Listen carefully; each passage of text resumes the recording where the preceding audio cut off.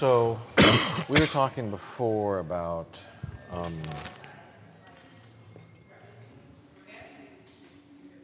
machines. So what's interesting is that recently I took this class on advanced film for photography, and I got into this 4x5 camera. So it's a camera where the negative's this big. Oh, yeah. It looks like an accordion. I have to use a drum rack to carry the camera.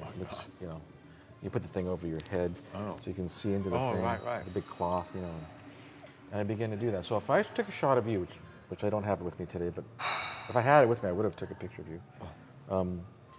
The way this machine renders people is just gorgeous. Like, I can't explain it. Like, I have access to about every camera you can want, through school. Right. At school, they have every Sony, every Nikon, every Canon, they have Bronicas, and they have Hasselblads. They have like a $40,000 digital Hasselblad, everything, right? But this camera that they used to use like on covered wagons, it just renders things so beautifully. And so if I took a picture of you today, I'd have to get the camera, bring it over here, which takes forever, set it up, takes forever.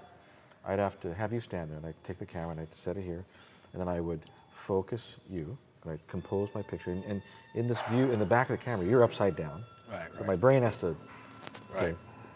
Then I get the focus, and I get a light meter out, and I check your light. And then once I see your light, I go to the camera and I put the numbers into the camera, how the aperture is, how big the hole is, and how long does the hole stay open. So shutter speed. Then, once you're all set, then I have to close the lens on the camera so the light doesn't go through it. And then in the back, I take this big sheet of film and I shove it in there. And then they have a thing called a dark curtain. I have to take that out. So now, when that little hole opens up, it's going to throw light into this thing. And in the very back, there's this piece of film that's literally a 5x7 photo set. I do that. I put the dark slide back on. I have to flip it over so I know that I already exposed it. Otherwise, if I use it again, I'm going to have two people on that picture. Then I go to anywhere that's got a place I can process film. I have to, in the total dark, take the film out of that little canister, the slide thingy, put it into a thing where I can develop it. So when I develop it, I have to take that film and dip it into developer solution, take it out and dip it in, and watch a clock in pitch dark. Pitch dark, can't see. You're literally operating as a blind person. And then for a minute, I'm agitating that film. And then after that, every minute after that, I have to agitate the film maybe 5 times for anywhere from 5 minutes to 16 minutes. Then I have to put it in some water so it'll stop developing. And then I have to put it into a thing called fixer. And for about 8 minutes, I have to agitate the film. And so for, what is that, 8 plus, let's say 8 plus 8, 16. So, you're in a dark room for maybe an hour. Then I have to dry the film. It dries. If you don't have a film dryer, it takes a day to dry the film. So you would hang it in your shower. All for 24 hours, it's dry. So at the school, we have a film dryer, so I'll use that. Then I have to make a contact sheet of the film. So I take, and these are gigantic, so only 4 will fit on a sheet of paper. Right, photo paper. Photo paper, yeah. So I take the photo paper, I put it upside down like this, and I put 4 of the negatives on top of the photo paper. I put a piece of glass on top. There's a light that shoots down, and I can't just turn the light on and get my proof sheet, my contact sheet. I have to take a little piece of cardboard, and I have to light it, 3 seconds here, 3 seconds, 3 seconds. Then I develop it. Developing, it takes 3 minutes to develop. In the developer, it takes a minute in the stop bath, and it takes another 8 minutes in the fixer. Then you take it out. You're finally in the light, and you see these little places where I put light on there. And whatever light looks good, 3 seconds, 6 seconds, 9 seconds, 12 seconds. Say 12 seconds looks good. Then I got to go back again, do the whole thing again, just to get a contact sheet. Right. Then I have my contact sheet. Now I see 4 pictures of you, and I got to pick the one that you look best in. So I pick that one. Then I go back in, and I have to put your negative on a thing, and it projects down, and then I pick my 8x10 paper, put it underneath there, and I shoot it there. I do that same thing where I do the steps of light to find out which light does he look best in. Right. Then when I find the best one, let's say it's 12 seconds again, I have to look at it. If it's too bright behind it, there's a window back there, and I have to like burn and dodge the pictures. I have to put more light in places where it's too bright, and where you're too dark, I have to maybe put my fist over it to block it. So all in all, if I were to take your picture with this 4x5 camera, large format camera, it takes me approximately 8 to 12 hours to get one print. Right. And if I just take my digital camera, my Nikon, I could just shoot it, boom. And if I'm by myself, I drive home, I put it in Lightroom, and I could give you a picture in, under an hour. Yeah. Right? But I love this film thing. Right. I love being removed from the digital camera. This one's digital. It looks analog, but it's digital. Oh my God. So, because this thing, just like the phone, this digital camera, just like the phone, it pushes me. It pushes me. It tells me, do it now. Go faster. Go faster. And so I've been, for the last maybe 3 or 4 months, I've been working almost 100% analog. And I'm producing way less images than I ever did. But I feel like maybe there's some of the best images I've ever made. Because it's the journey. This takes away the journey. The quest, that whole process is a meditative process. It's the same with drumming. Until you learn when to lift the stick or paradiddle, all that shit, you don't think of anything else but how and when, that whole process is meditation also. Trying to achieve a goal, and it's palpable. It's not some nebulous goal or whatever. It's just the thing you're trying to get this thing. So that's a journey. It's a great part of it. Right. It's almost as great of. Don't play with your mic. You're gonna. Oh, you're recording? Yeah. Oh, damn! I didn't know that. I thought we were still off. When I go on those long talks, I'm giving you a chance to eat your muffin and drink your drink. And so all that was recorded. Yeah. Yeah, I hope you could take it out. No, it's fine. It doesn't matter. It's fine. Yeah, that's a meditation. That whole part of it. It's almost as much of a meditation as finding a composition. I think that's what you probably like. Because you're in that room with dangerous chemicals. I don't think if you ate that chemical or drank it, it would be a pleasant experience. So what you probably like is the same thing as what you like about drumming is the process, the meditative. They do call it alternative process, that style of photography. Oh, okay. Yeah.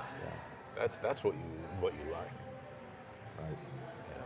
Yeah. And when I do approach my digital, I approach it differently now. Yeah. I don't just fire off 1 billion shots. I don't rush to Lightroom it up and Photoshop it up. I take more time. I slow down. It just slows me down. Well, that's a really important slowing it.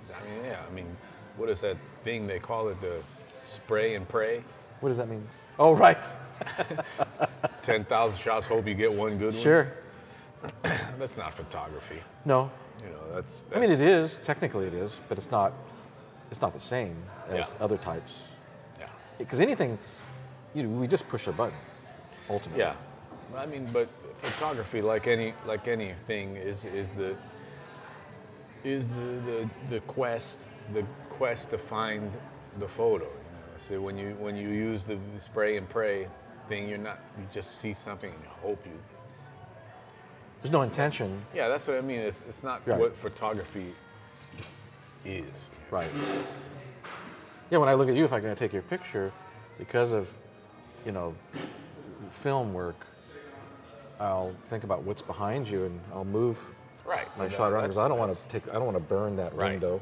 That's the process also. That's the meditative part of it. It's a beautiful thing. So I feel that story I told you is similar to, these machines. I feel like these things, in some instances, are pushing us, hurry, hurry, hurry, hurry. Well, yeah, Just like this digital camera. It depends, on your use. In China, you realize the importance of having a good phone because you really need it. Right. You need it for every day. Nobody even carries cash around anymore. It's all a program called WeChat. Are you hip to WeChat? No, tell me about that. WeChat, this is WeChat. It's like Facebook and Instagram all mixed in together. Okay. And there's money, you hook it up to your bank account basically? Right. Or? So everything, your whole life is out in WeChat. So you pay for things on WeChat. If you go to the store, you do like this. Where is it? Here's your WeChat ID, your QR code. So okay. if you give someone your QR code, they can pay you. They can, get your information. Okay. They can whatever. And you take to somebody else to you want to go to a store, you scan the store's QR code, and your bank automatically pays. Okay. So the phone, everything is linked to the phone. Everything. So it's rushing you to pay. Well, I mean, you can consider. Isn't it technically though it's rushing you to pay? Meaning that they say it's making it more convenient to pay. Well, I mean, the reason they do this is to control the money, everybody's money. That's the real reason. Well, that's huge. But in general, let's say the difference between like ATM and a check or cash. Like if you and I wanted to do something, I would have to go to my bank and get some cash. Yeah. Okay. Or I could use an ATM and spend right now. Yeah. Isn't that rushing it? So if I can just get it on my phone, isn't that rushing it even more? So what they're doing is they're making you spend money faster, and then they make more money because they make money on you spending money. Yeah. So then you have less money because you're spending it sooner than you would if you actually had to take the time to go to a bank and get some, or find an ATM and get cash. I don't know if it reduces your money. It would, you could spend it faster. Yeah, you could spend it faster, but I don't think it's going to reduce your money. Even the bums, like if you have the bums in China at the train station only because it's not allowed. They beg you for money. I don't have any cash, brother, and they pull out like a thing with their QR code, and they give it to you, so you could send them money. So you're spending your money faster. No, you don't. Obviously, you don't give the bum. But you money. could. You could. You could spend your money faster. So wouldn't your money run out quicker if it's easier to spend your money? I suppose so. I mean, but then you got to be out of control. But it aids you in being out of control. It just facilitates quicker spending. Like if we went to some shop over here and I saw a thing like a little used camera and I'm like, oh God, I like that. But I only have a couple $100 in my wallet. Oh, I got my thing. I just spent $400. Whereas opposed to if I had to go home and I maybe sobered up and thought about, do I really need the thing? Aren't you spending money quicker than if you have to go get your money? Well, there's also the argument that like we were parked in a no parking zone at the train station one time, and this cop, he didn't say a word. He just came up to the car, took out his phone, boom, took a picture of the car, and the girl says, "Oh, I got a message, 400 RMB. That bastard just took a picture of my license plate and took from my bank account 400 RMB. He gave her a ticket, parking ticket. It was like that, boom. Wow. No court, no nothing. No, didn't even talk to her. No paper. Boom, just no paper, nothing. He just took a picture of the license plate. It went into the system. Boom, 400 RMB. Ciao. So that in that instance, that machine sped up the spending of her money. Right. Yeah.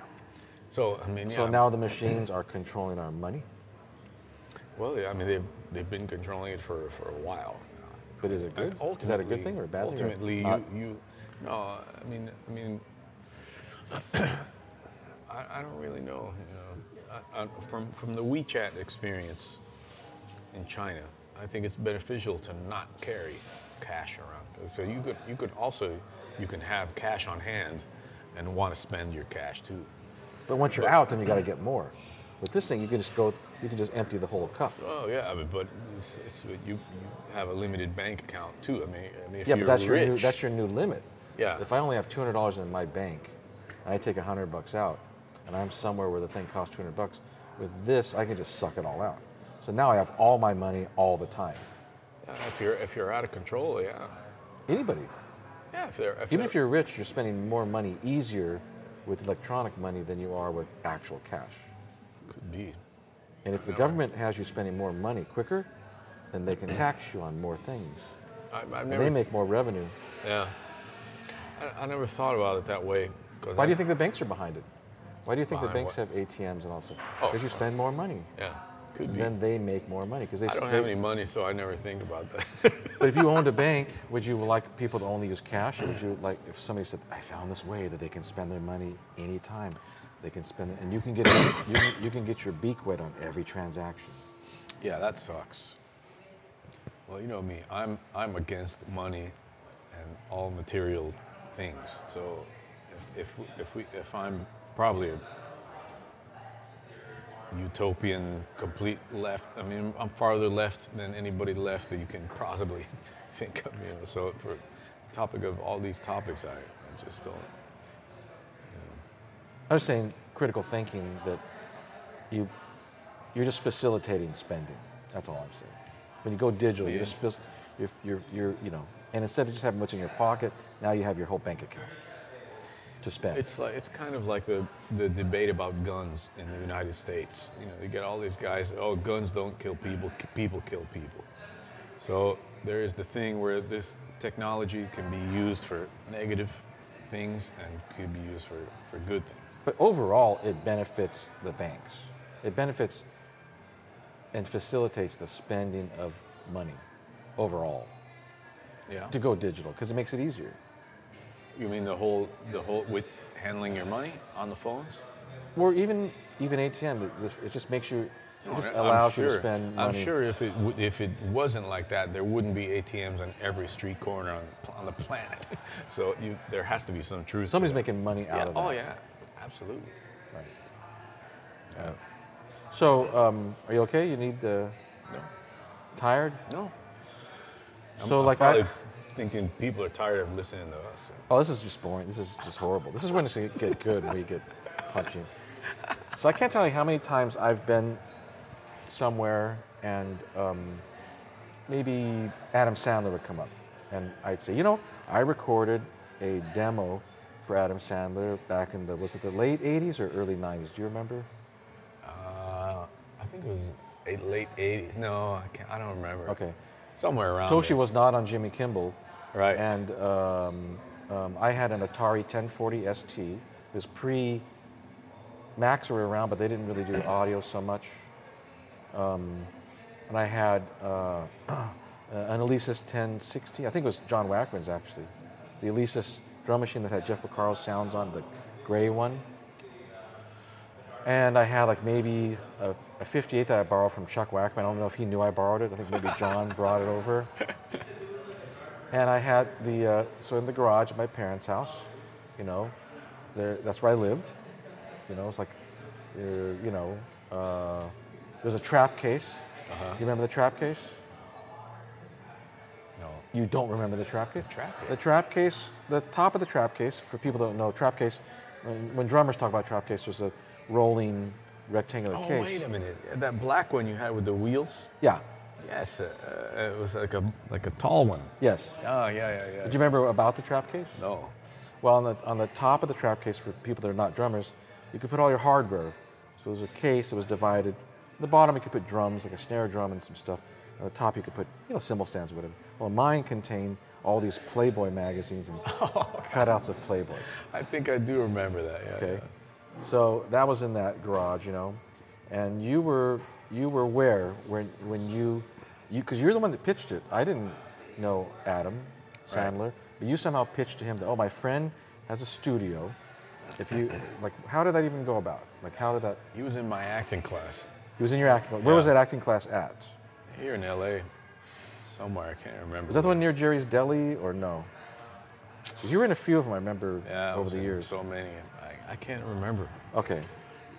So Sandler, so what happened? How did you even know that he wanted a demo? I mean, Well, we or did you became- present it to him? No, we became friends in class, and we were working together on some, stuff for the class and whatever. And we became friends. We started hanging out, and he started playing all these stupid songs that are now part of his act, this gigantic act with music. And I said, well, if you need to record some of your stuff, I got a friend of mine, he can record all this for you. Oh, really?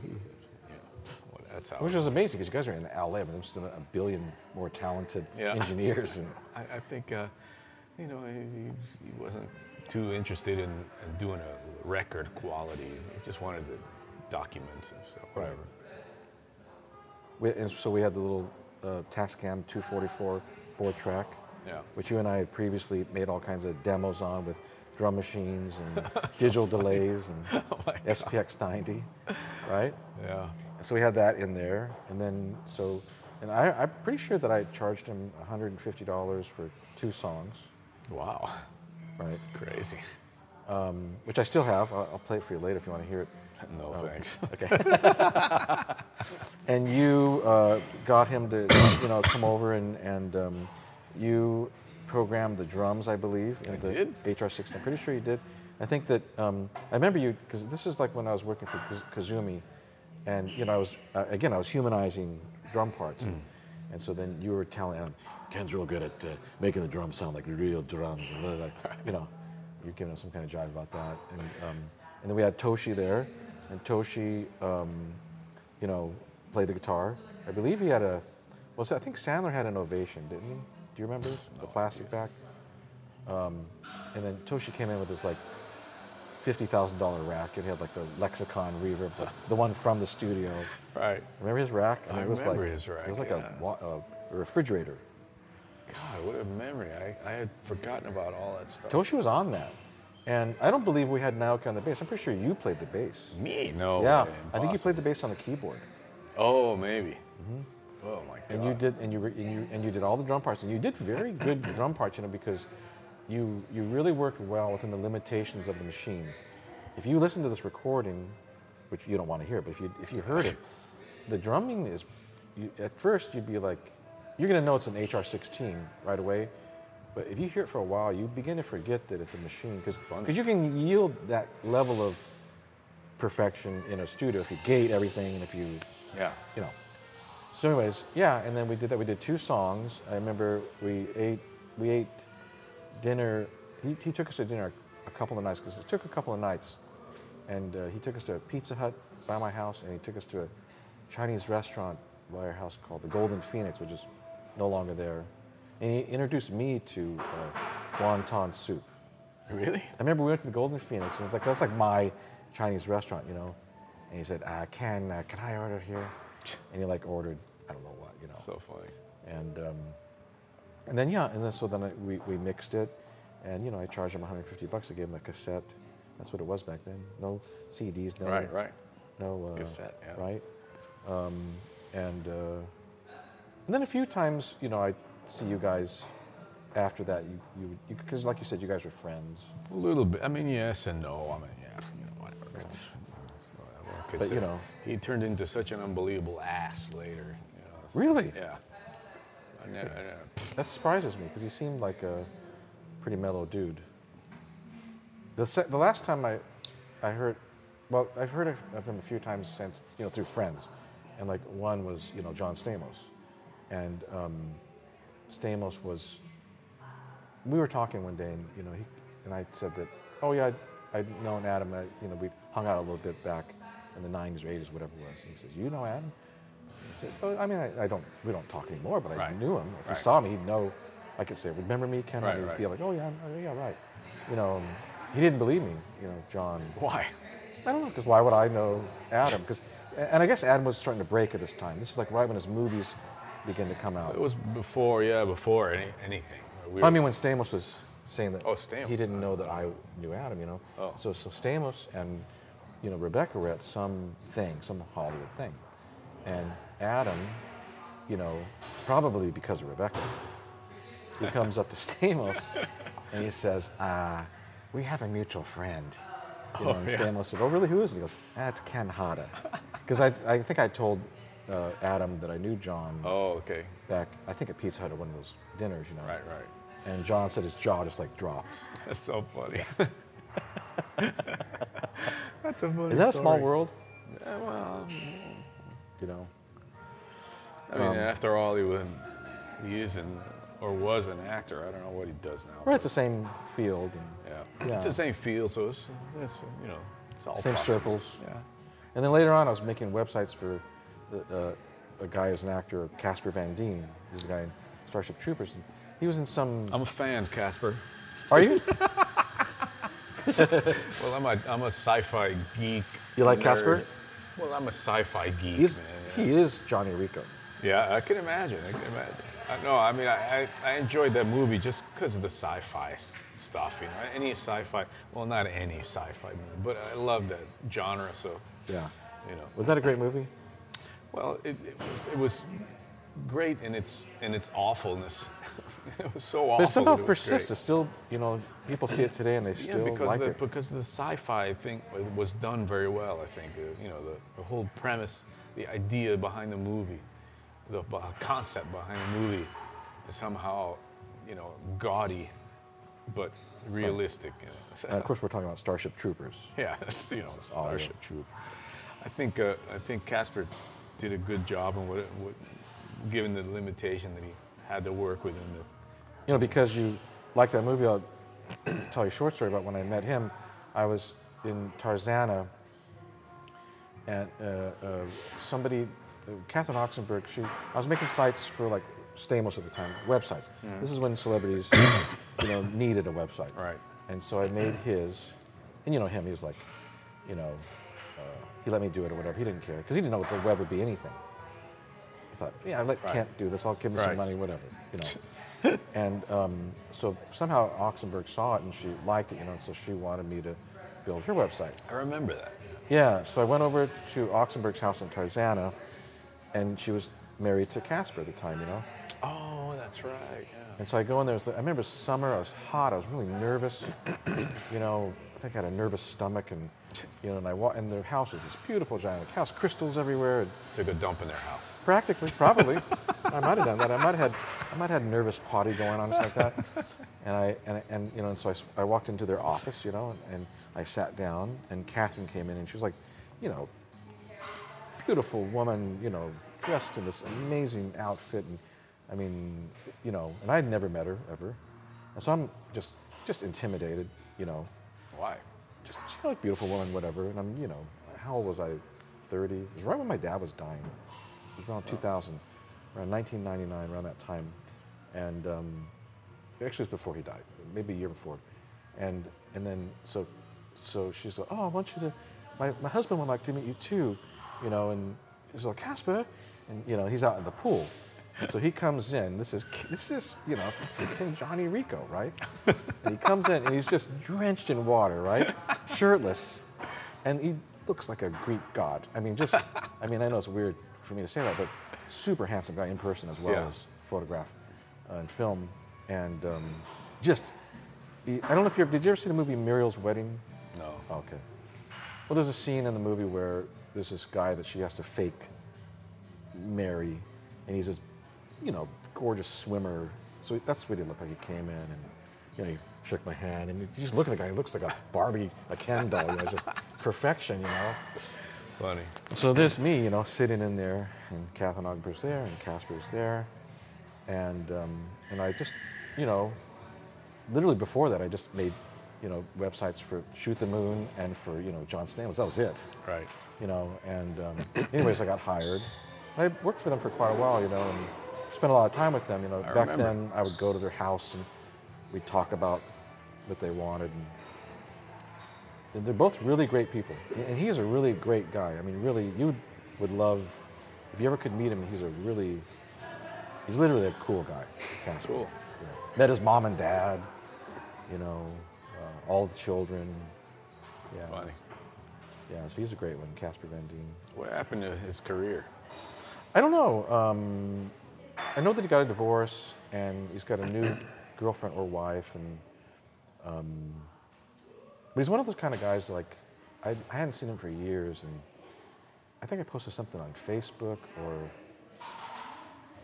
something, I don't know what it was, and like he just, you know, reached out of nowhere, and maybe he private messaged me this message about how I'm a great guy and da da da da da da. And, you know, anytime you want to hang out, you know, just one of those guys that like fame didn't seem to. Is he Canadian? I think his family's from Jersey. Oh, really? Yeah. Oh. Yeah. Yeah. Well, And his ex-wife was not Burt Lancaster, Robert Mitchum's granddaughter. So he has this one son, Cappy, who looks just like Robert Mitchum. Oh. I mean, it's literally Robert Mitchum. Yeah. yeah. I don't follow any actor stuff. I don't really. I have no interest in it anymore at all. Right. You know. I mean, that definitely detoured your drumming, because there was a time when you were considering that Yeah. art form. Yeah. I mean, I liked it. I loved it, but the people involved in it were so scummy and filthy and disgusting. And how so? I mean, you hear that, but like specifically, how were they? Well, they just just the ugliness, the competition, the paranoia, and the jealousy. It's just really weird. And there was other factors that I'd rather not mention, but.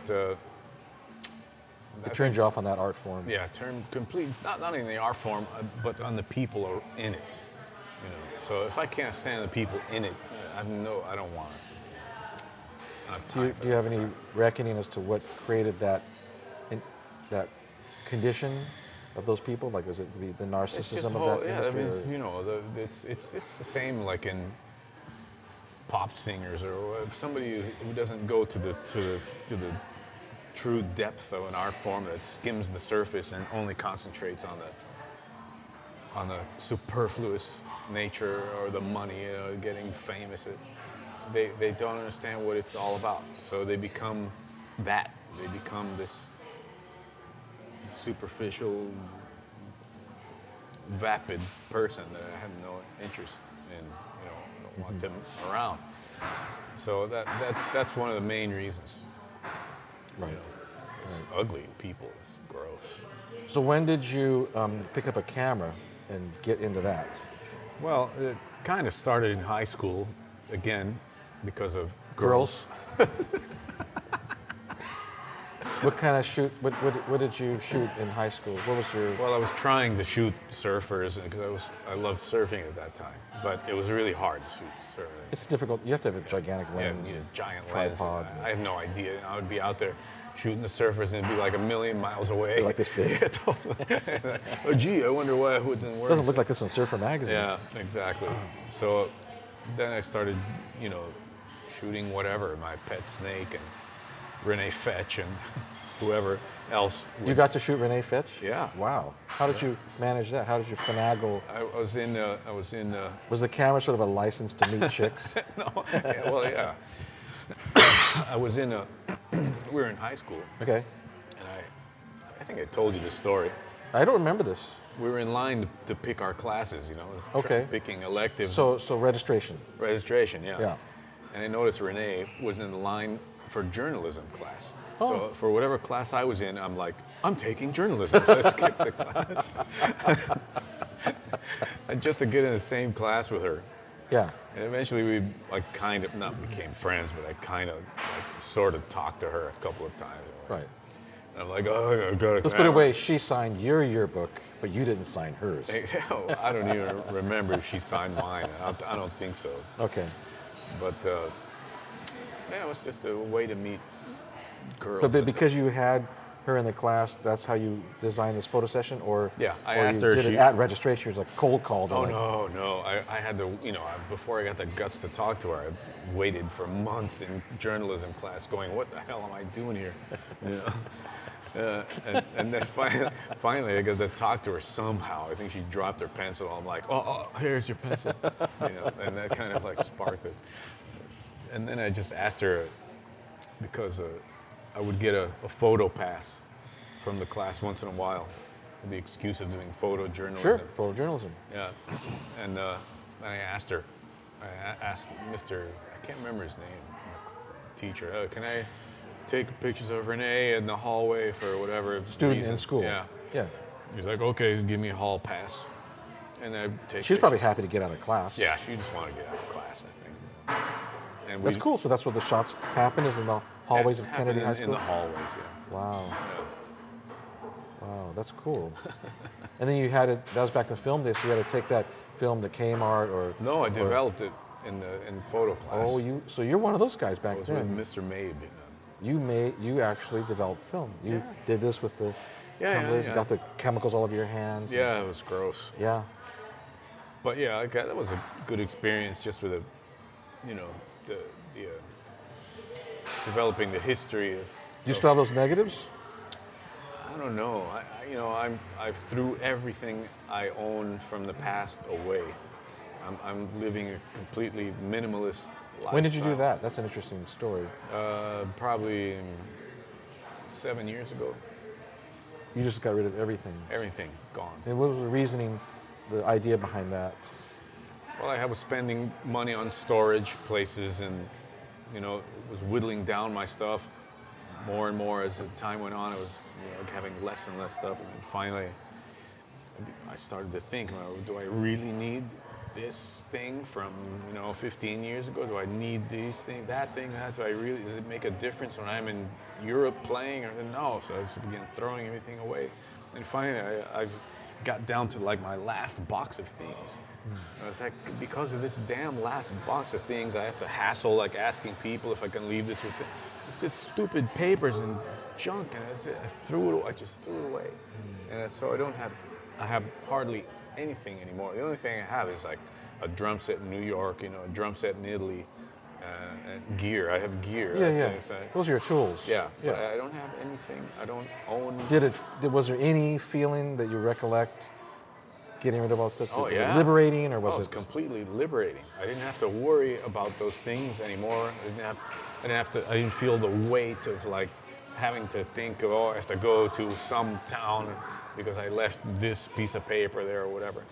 I just completely chucked everything. And then later I discovered the minimalist movement, Oh yeah, I like that stuff. Yeah, that's awesome. I mean, but I didn't do it because of them. I just did it on my own. But then I just, I realized, that's exactly what I was thinking the whole time. Right. In Japan, it's been going on for a long time. Really? Yeah. They're into that. Yeah, the minimalist. Hardly any furniture. Don't own a lot of stuff. Yeah, don't own. Yeah. Like, it doesn't help you. No, it doesn't. Does it hinder you? Does it hurt you to hang on to things, you think? Well, or is it like a non? It depends on what you do in life. I'm looking at your face. I mean, are you Botoxing your face? I mean, you have like no wrinkles up here. Are you crazy? I'm just asking. Come on, Maybe man. this is some really good light right here. No, I got lots of gray hair and. You didn't answer the question. Are you Botoxing your face? I can't afford a Botox. Even in Europe? No way. Some Botox party out there? No way. Eat some sausage and get some Botox going? No, I want to like get a hair transplant. That's what I want. You do? I don't even notice what you're talking about with you. I mean, you don't have thin hair like you got to shave it off and be bald thin. No, not yet, but anyway, who cares? I don't really see it. I've known you my whole life. I don't really see like, oh, his hair's so thin. Doesn't matter. But you're really not Botox? You're not doing? No, you have some man. skincare regime crazy? you're doing? Or, I'm really asking. I mean, no. Because you kind of look like... it's the lighting, man. And plus, you can't see with beams anymore.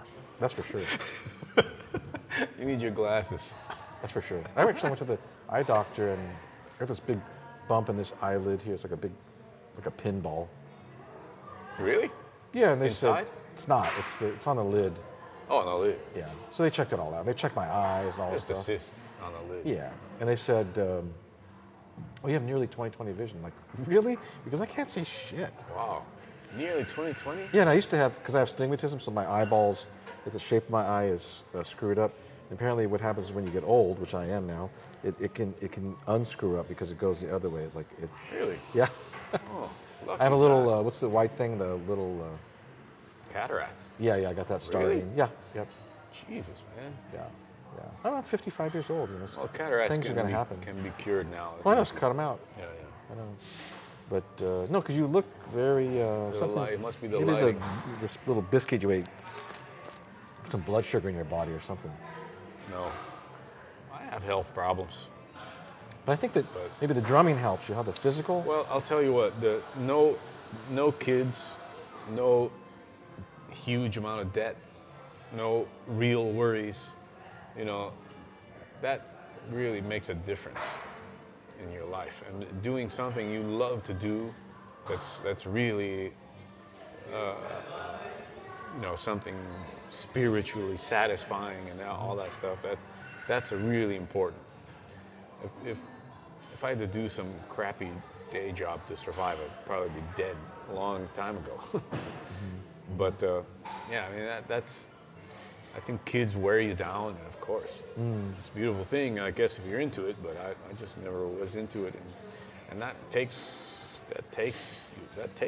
a lot out of you. Yeah, growing. There's a lot kids. you don't get to shut down. And, yeah, you don't. If I want, I could split for a month to Thailand and just hang out at the beach. Right. You know, not everybody can do that, so I think that contributes. Definitely. That's and something also, but also I did a lot of yoga. Yeah, I yeah. did a lot of.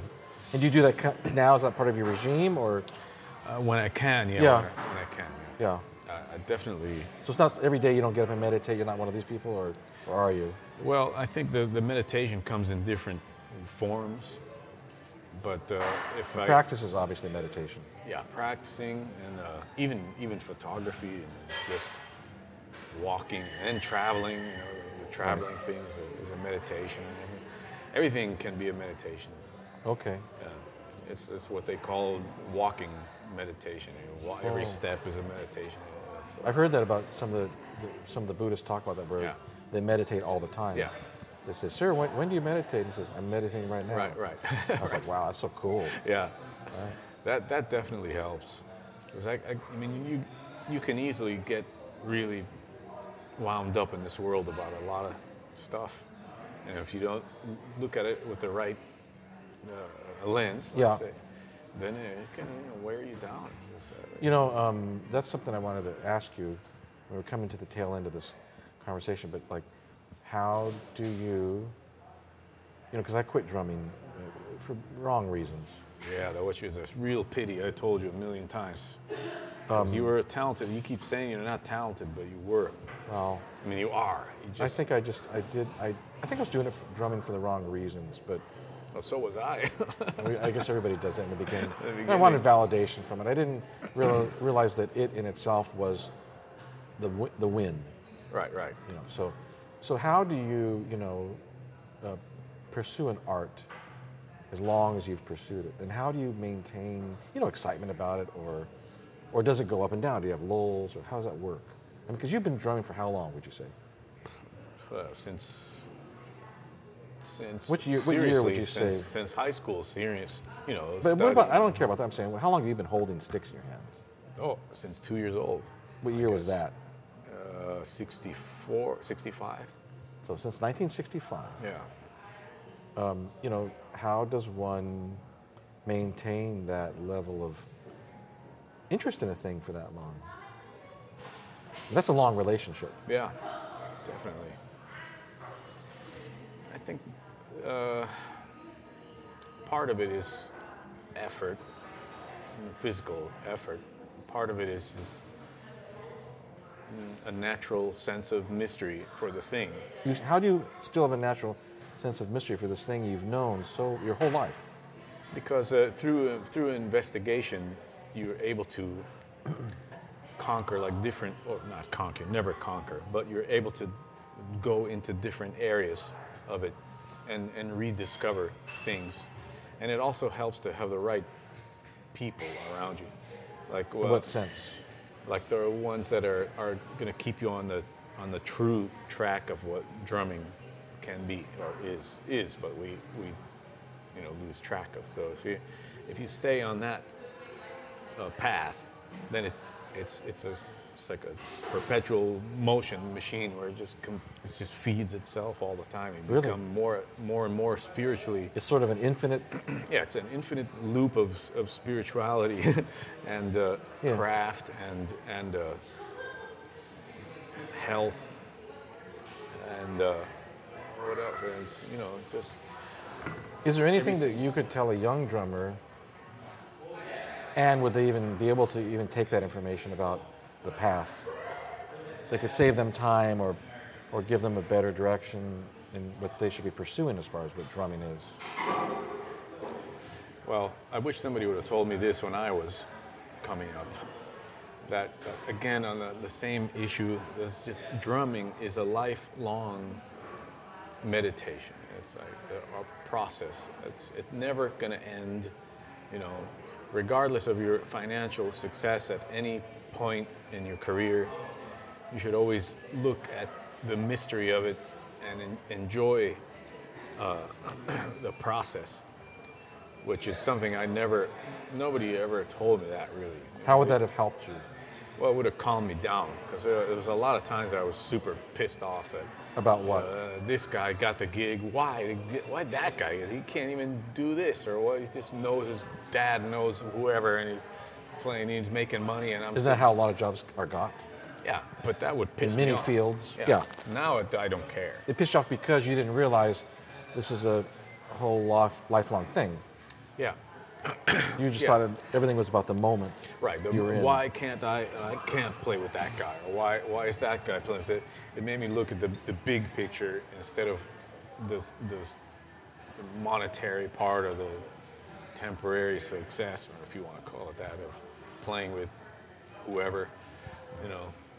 And so that's probably the most important thing. So that would help a drummer to know that he's a part of a larger objective Yeah. than just this daily objective. There's this whole lifelong objective. Oh yeah. It's a drumming is a lifelong meditation. It's something that never ends. It's something that's bigger than anybody, and the guys that you truly admire, you know, at this point, are the ones that took that journey instead of The quick. instead of the quick guys that are maybe in a rock band making $45 million. Suddenly they got rich and famous. Yeah, so that used to be like, well, why is that guy rich and famous and not me? You know, so Had nothing to do with drumming. no, nothing to do with drumming. No. But I thought it did when I was Sure, young. when you're young, yeah. But What did it have to do with? It's who they knew and yeah, but it was Where they roulette. were, I mean, it's like luck. roulette. It's completely roulette. You know, getting in a rock band. All that. You know, we all go through that period. I think. I mean, I think the biggest mistake I made was not going to college like immediately after why is that? MI, because I would have been surrounded by better people, I think, and in an environment that And was, diversity. And yeah, in an environment that was more caring and more, instead of being launched into the world of LA. competing with a bunch of jerks, you know, or people backstabbing me. I mean, you know, I had the worst time of my life in this place In California. in LA. Yeah. I think we can recall some of the periods. Oh yeah. You know. Yeah, I've known you But, my whole life. Yeah. So, I mean, with people and, you know, backstabbing and talking about trying to block you, and especially in the Latin world, you know. There's a lot of cock blocking. Yeah, there's a ton of jealousy and craziness. That doesn't exist in New York. You know, in New York, one of the most amazing things I saw was okay, I'll start back here. When I was in LA, I was Okay. at this club called Le Cafe, I think. Yep, I remember that place. And this drummer walks in, and he starts introducing himself, and me and some other drummers, you know, are standing there, and hey, I'm so and so from whatever, and I just got into town, man. Can you recommend any places that? They're like, oh no, man, we don't know. You know, totally. No like, help. No help at all. Trying to cock block him immediately. You know. From the get-go. Yeah, from the get-go, and I was like, fuck. You know, So that's LA. that's LA. And in New York, I was sitting there one time at the Zinc Bar, and this guy, it's the same situation. This guy walks in, hey man, I'm from blah, blah, blah, blah, blah. And the first guy he walks up to, he's looking at him and he goes, oh really? You're new in town? Come over here. And he grabs him and he goes to the bar, and the guy starts writing for 15 minutes. He goes, call this guy, blah, blah, blah, blah, and go. That's amazing. It's such an amazing, completely different story in New York. That's what I should have been the whole time. I should have moved there a lot. Things would have been different maybe. Yeah. I mean, it would have been a different course, is what I'm saying. Yeah, it would have definitely been a different. You would have more course. opportunity, possibly, and more. Probably. More. I mean, don't you think that in art and in life, mentors are important? Well, yeah, if you have the right one. Yeah. Right. Yeah, because even a mentor can hold you down. Yeah, completely. If he's not, Especially if they recognize some talent in you, they're going to be like if he's competitive. Yeah. If he's that's a whole petty issue. or jealous, or Yeah, which a lot of mentors are. yeah. Yeah. I mean, that's traditionally part of the battle with teaching and all that stuff. Is eventually, the student is supposed to. Compete with you. Yeah. But in a way, there's, the only competition that there can ever be is financial competition, and that's where things go left, because nobody can really compete with anybody in drumming, because nobody is the master in drumming. Nobody. You Yes. cannot compete in drumming. Yes. Drumming kick your ass every time. Yes. Right. No matter how good you are, and you think you're good, go to India, see how good you are. Right. No, you think you're good, go to Africa. No, a whole other world. You Right. think you're good, go to Greece. It's You like, can't dominate the whole you thing. cannot. You can never. There's no competition because nobody's the king. Is there something liberating about that, or Oh negative? yeah, Or absolutely. So because then all the drummers become friends and allies instead of competitors and enemies like they are in LA. right. And in New York, there's such a huge concentration of fantastic musicians in such a small place, and it's so hard, the lifestyle in New York, that we don't have a choice but to kind of band together, as opposed to here. It's this weird, fake, phony. I mean, even, it's LA syndrome. Even Woody Allen, historically. I just watched says- Annie Hall the other night. Yeah. Right. I His mean, girlfriend moves to LA and lives with Paul Simon. Right. Yeah. So that's LA. I mean, historically, it's been that way. I didn't know that back then. I thought it was me. I thought it wasn't good enough, or I thought, man. Took it personal. Yeah. But it's just the way they operate here. Now, I mean, I can have the satisfaction that's the biggest discovery that you can make. That no matter what you say or do, you will never be Dominate the the whole. master. Yeah. When you're dead, like Bruce Lee, and he says, the only time do you you're say? the master is when you die, and then you're the master. That's interesting. Yeah. Right. That's cool. Yeah. How many hours do you practice these days? A day? It depends on what's coming up. Before the latest Brazil and China tour, I was probably doing six hours a day. And what types of things do you cover in that practice routine? Sometimes technique things, but most of the time rhythmic. So coordinations or what? What are? No, it's different playing concepts like, always clave stuff. Okay. So left foot clave. Left foot clave, rhythmic development, but also I worked for 2 years on this African groove from Senegal, to the point where I could, keep the beat and improvise. I love like, that. like 2 they years. do. Yeah. Dude, that's so cool. Yeah. Talk about a 12-hour photo. My God, Yeah. that's It awesome. was so difficult. It took 2 years of like 8 hours a day, 6 hours a day. To be able to do that. Yeah. And what are you doing specifically in that particular? What was the name of it again? Put a mark on this. Yeah. I'm just marking the. Oh. What was the name of the African It's Senegal? actually- What'd you call it? It's the country is Senegal, Okay. but the groove has no name. It's just a street thing that I saw some kid on YouTube Okay. playing. Wow. So you found this digitally. Huh? You found this digitally. Yeah, it was on YouTube. Some guy had filmed this street kid, playing a buckets Okay. drum set, and I just saw that and I went, "Oh my God!" What did you like about it? What pulled you in? It's the rhythmic phrasing and the coordination. It truly. Can you send me a African. link to that? Sure. Okay. Truly African. I mean, you know. Truly African. Yeah, when What you does look- that mean?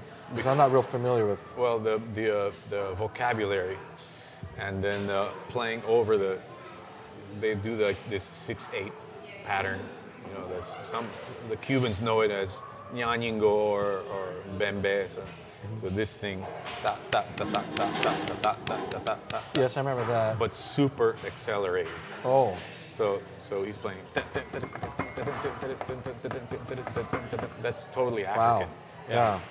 And then with the left hand's improvising in 6 and 4 bar cycles and 2 bar cycles, but also in 2 over the 6 thing. So I just saw it and I went, oh 6/8 over 2. Yeah.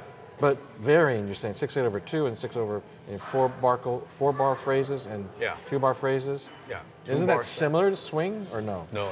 I mean, yeah, you can't do all that. You can see when you analyze the vocabulary, you can see how directly it went into the jazz vocabulary. How that turned into jazz. Yeah.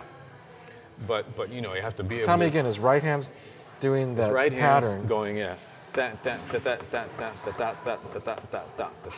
told me that pattern years ago. Yeah, that's like it became an Afro-Cuban pattern. I mean, that pattern is 1,000 years old or however old it is. And then the left hand is soloing basically? The left hand is soloing, yeah. And then so he's on buckets.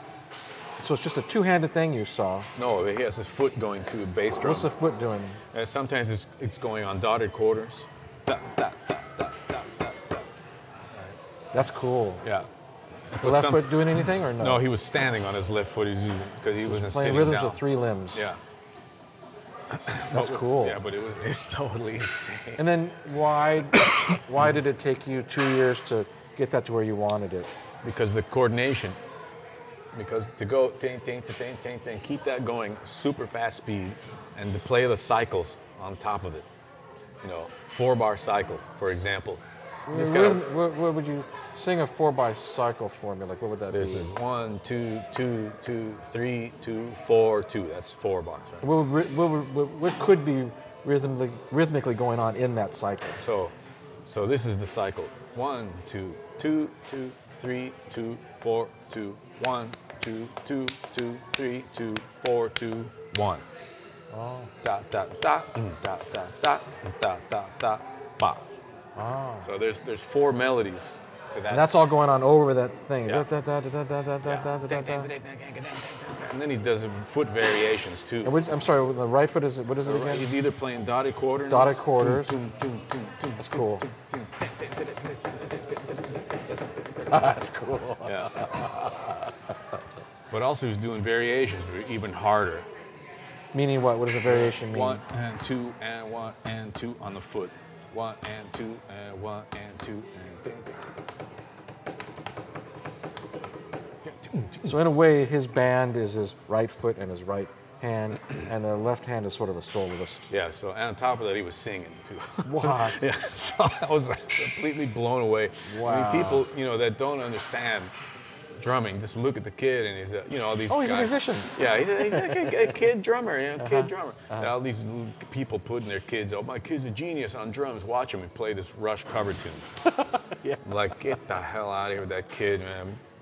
You want to see a real shit? Put this African, Yeah, so like that's killer. Yeah, they just don't have a clue. And this was so deep. I just saw that shit. And it was like nothing for him, But how do you think he arrived at that? It's a culture. That's like nothing. Meaning what? He saw other people play that stuff? Yeah, it's part of their But culture. how did he even approach it? Because everybody's born without coordination. How did he acquire the ability to do? I don't know. I don't know his journey. But he was a street kid. He's got a lot of time, Probably.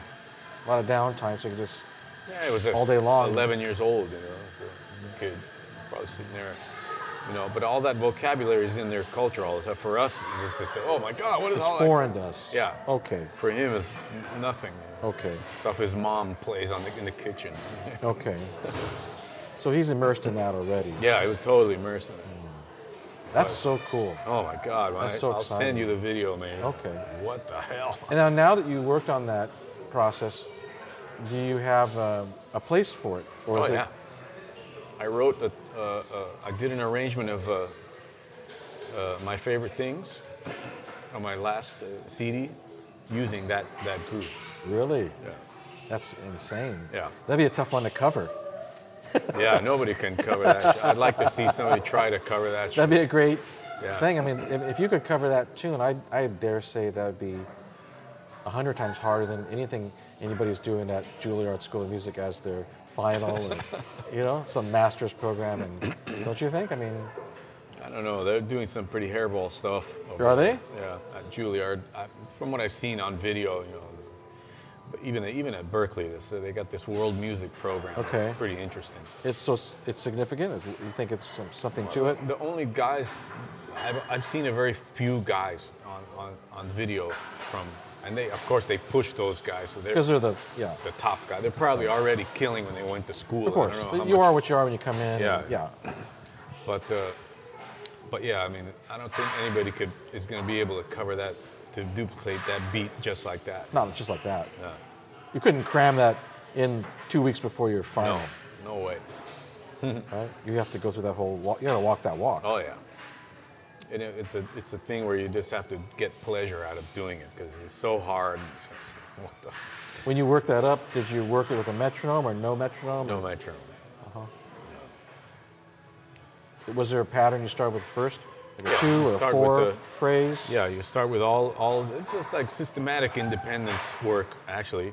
Just against this thing, you just play all the downbeats, and then all upbeats, and then move across the 6/8. So you're just using syncopation. Yeah. Okay. In the sense, well, You're displacing you're just the displacing phrase. things, so that technically you achieve the independence to eventually improvise.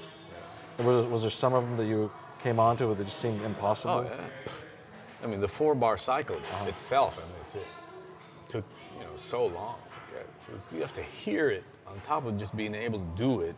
First, you just do it like a seal, and just look at the paper and kind of. There's no art there, it's just Yeah, technical. just do it, but then you got to improvise with it.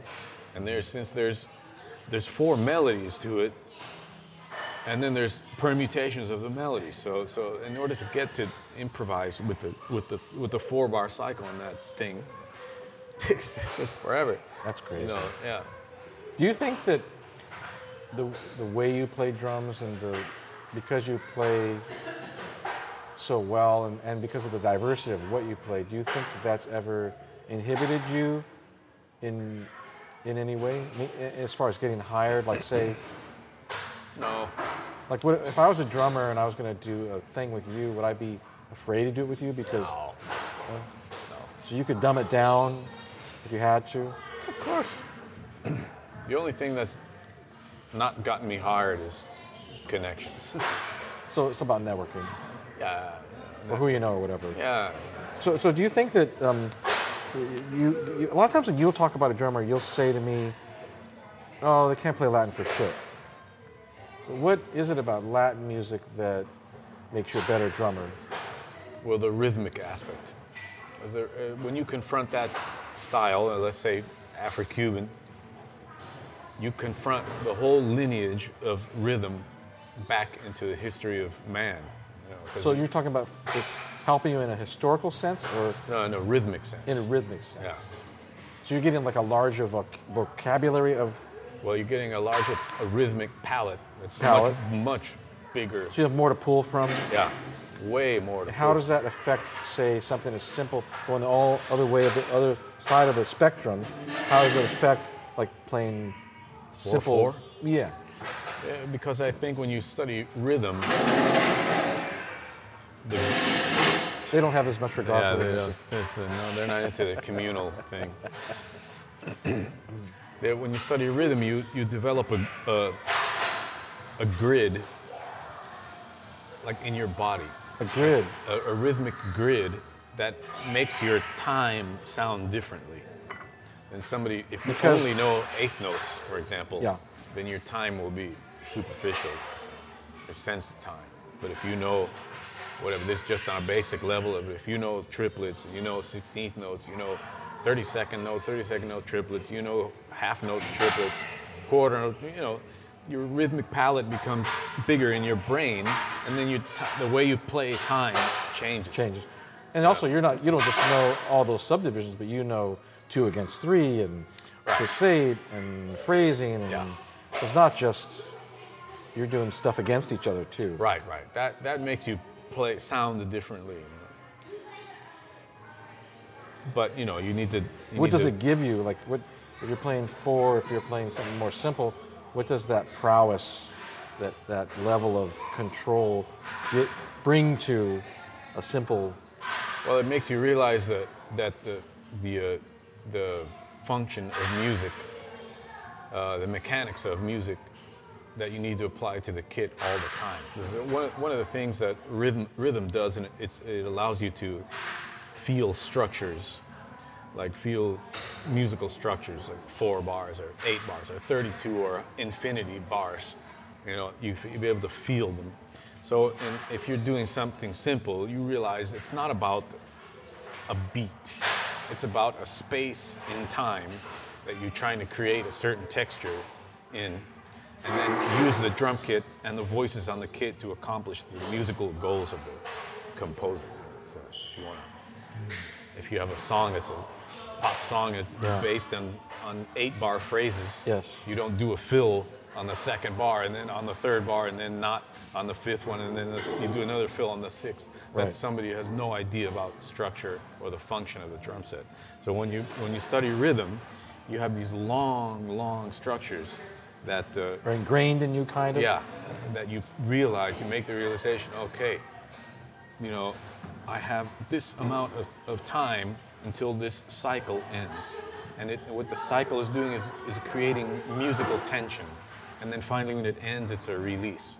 So the same concept is in pop music, but you just apply it to harmony instead of rhythm. But when you're in tune with the harmonic movement and the tension and release points, then you can play and apply that too. Yeah, you can play, and your time is different. So you're going to play it differently than another drummer because of that. Well, I mean, or you have that to draw from. What is that? Yeah, you have it to draw from. A guy like all the great drummers, they understand this, of course. Great drummers. As a student, it allows you to calm down and not feel like you have to fill every space with noise. Be overwhelmed by that. You can play 8 bars in a way that's going to accomplish a musical goal. Right. Instead of thinking, what am I going to do on the 8th bar that's going to make musical history? Right. You know what I mean? Right. And so obviously you have a larger thing to pull from. Yeah. When do you remember in your career when you went from being a guy who mechanically played the drums to having like your own style? Is there a way you do that? Yeah. How do you? Is it just from experience, or do you go after style? How do you find your voice as an artist?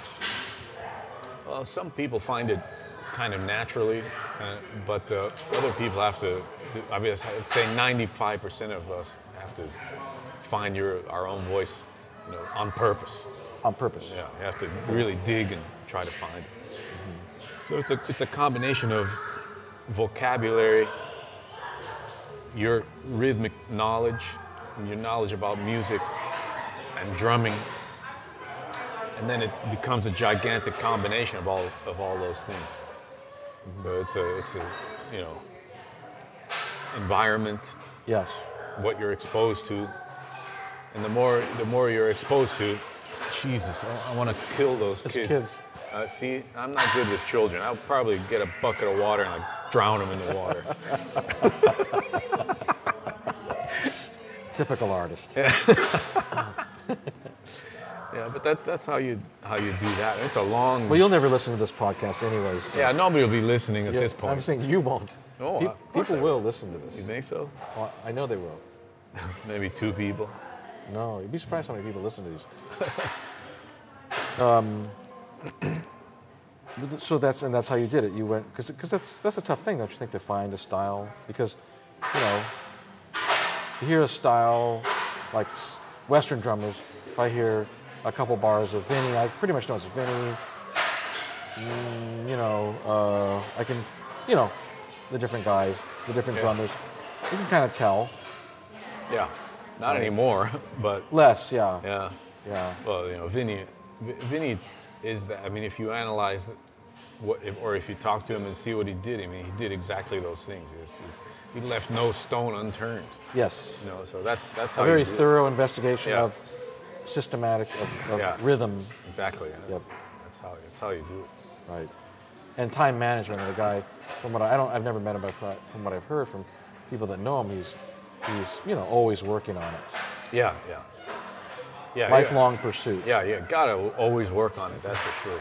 Even while driving in the car, while walking, while on the train, you know. But it becomes a pleasure if you do it from a standpoint of rhythm. You know, if you do it from a standpoint of technique, it's drudgery. Why is that?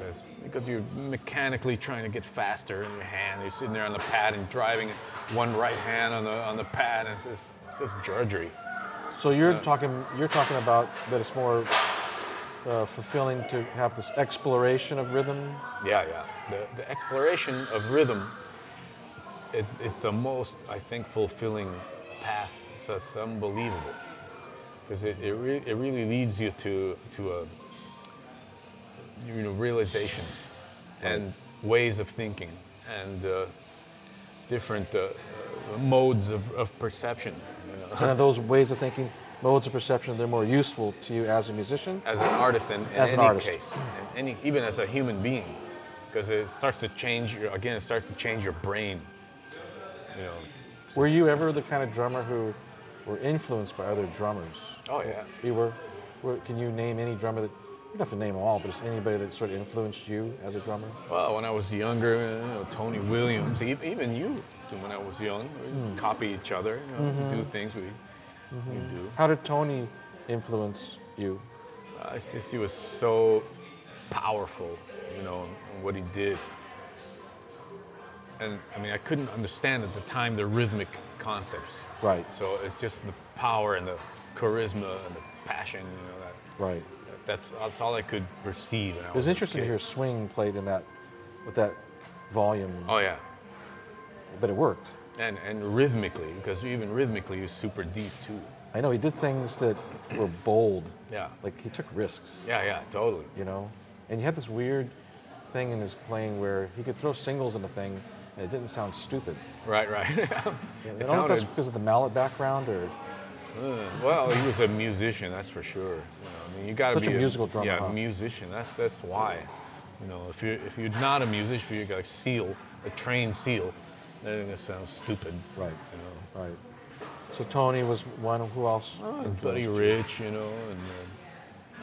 everybody, the same guys that everybody had, But you had to go out on your own at some point and find, do your own Jacques Cousteau, right?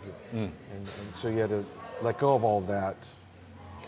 Yeah. Or do you still find people now that influence you? Oh yeah, I mean, it never ends. It never ends. So you see this kid on a YouTube video, and you spend 2 years just taking that apart and doing it. That's pretty amazing. 2 years later. Who else have you found recently that sort of you think, oh, that's a notable? Or for me personally, I just enjoy that person's the way they're approaching a thing. Yeah. Is there anybody else, or are there other instruments that you listen to that? Well, there's tons of drummers from India, for example, and Brazilian drummers, and not so much Cuban drummers anymore because I exhausted that whole. Huh? You kind of exhausted the whole exploration of that. Yeah. Well, yeah. I'm not. Or you grew out of it. I just did it for so long that it now, it's a. I know what's going on, I did it.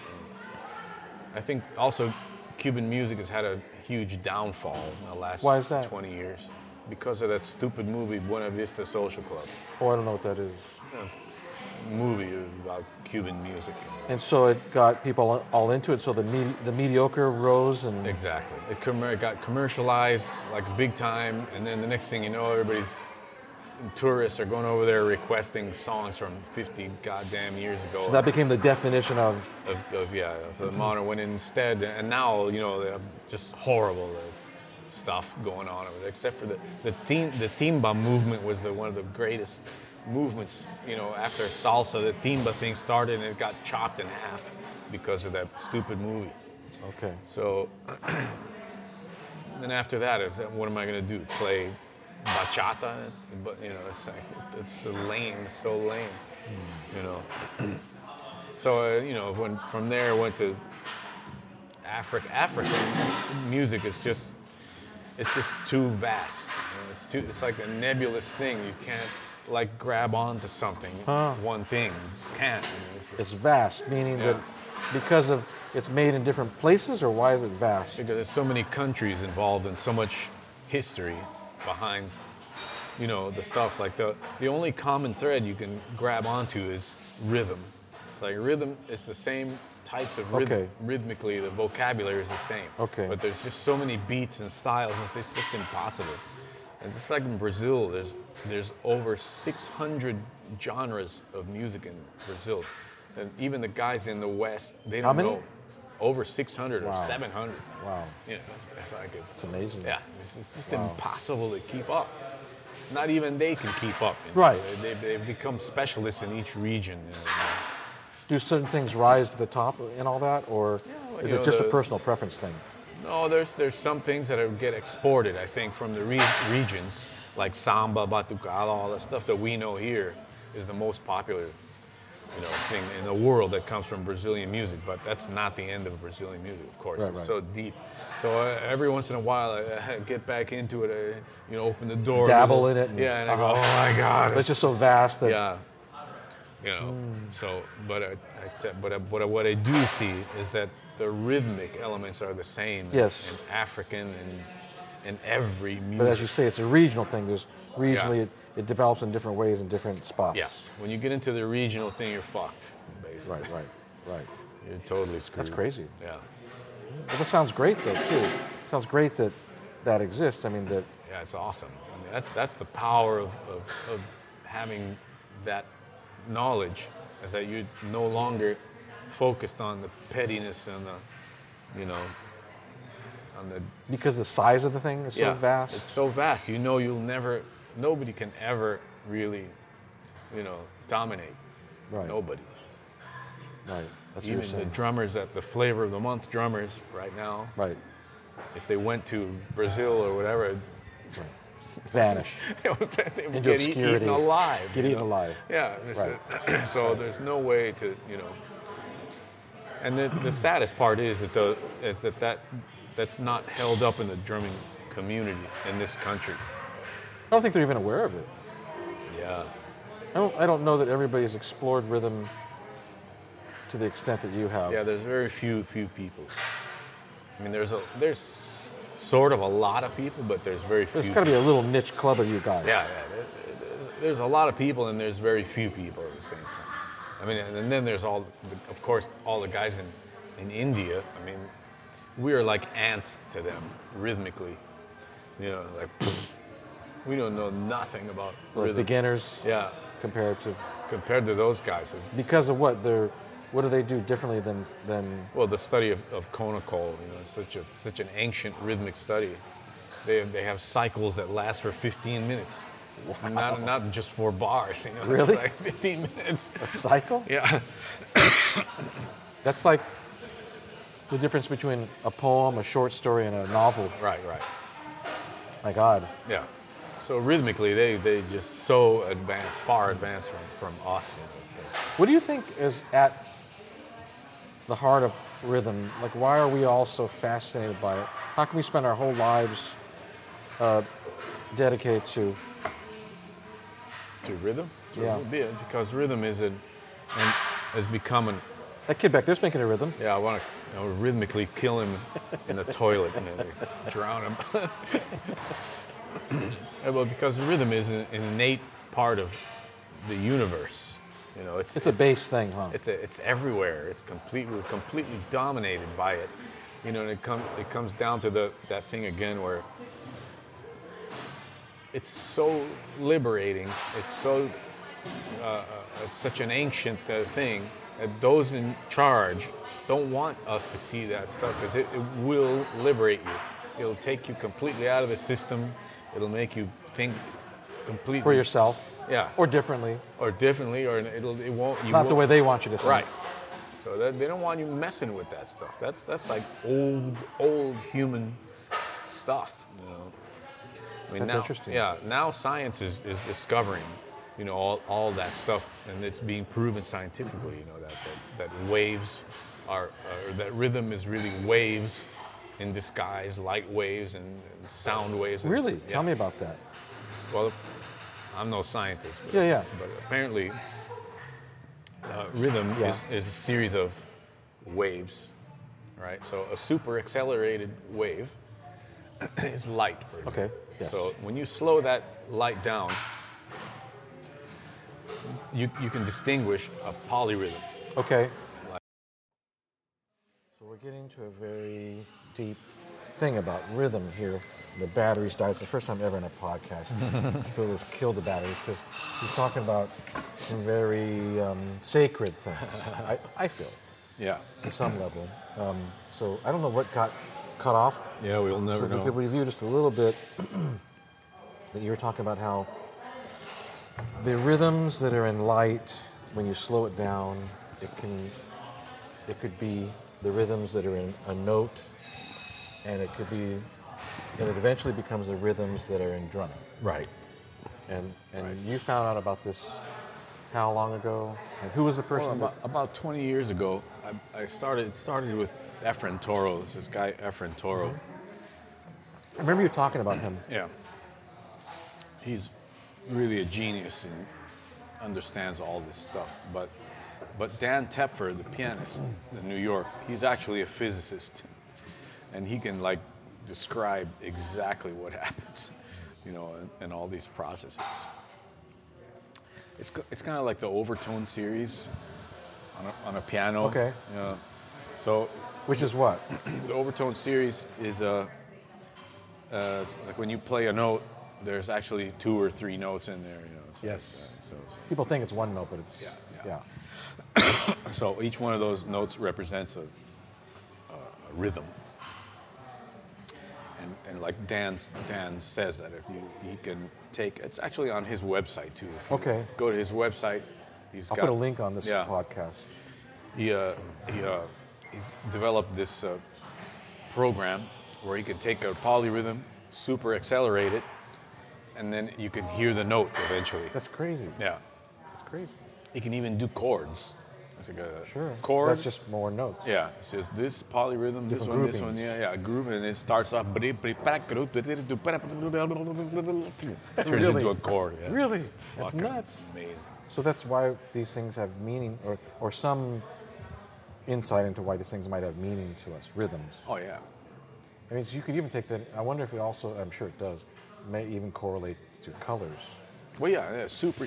Each one of those, light is a series of colors. Yes. This light that we're looking at now. Spectrums. Yeah. It's the spectrum, the color spectrum. So Yeah. each color has a particular polyrhythm.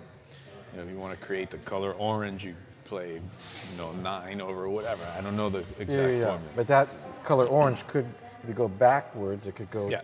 all the way to a rhythm. Yeah, it turns When you into slow it a down. note and then a rhythm. Wow. Yeah. Wow. That's crazy.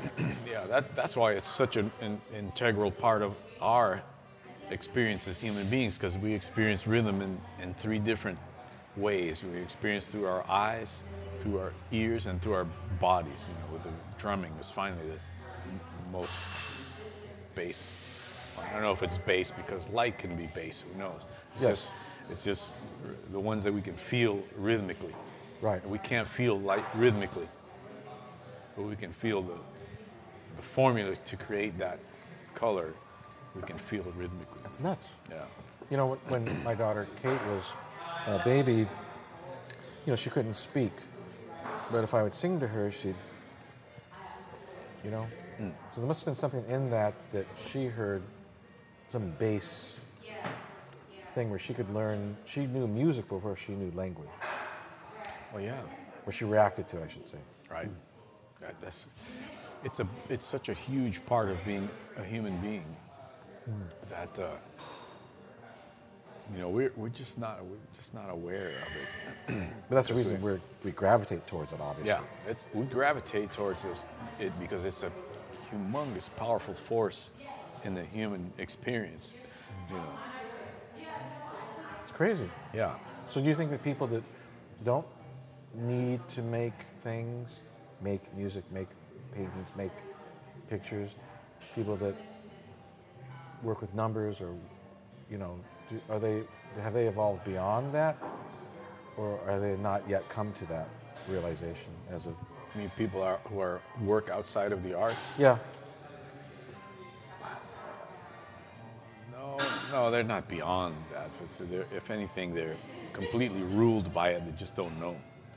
Sometimes they'll own art in their home. You'll see art in their home. Right. But it's not as important to them as to somebody like you and I. Right. Why is it for some of us it's almost like life, and other people it's... Right. Yeah, that's a good question, actually. I mean, I can see the fascination with numbers, because that's an interesting field. And it is numbers that you're talking about with polyrhythms and about what light is. Those are numbers. Right. Yeah. But they're obviously in different groupings than... Yeah, it's a different way of looking at it, the mathematics. I mean, polyrhythms is drumming is mathematics to a big degree. Absolutely. The rhythmic language. So are notes. I mean, they're just vibrations. Yeah, right. Yeah. So I could see the fascination with that. But somebody like a car salesman or something, I don't know. I can't. They're so far removed from me that I don't know their mentality. I don't understand what motivates somebody like that. I know that this lemonade was $4 a glass. Yeah. But I have to admit, it's pretty good. I'm not saying it's... They put a lot of sugar in it. Is that why I like it so much? Yeah. Is it sugar or is that corn syrup? In a place like this, it should be cane sugar, shouldn't it? I know. Funny.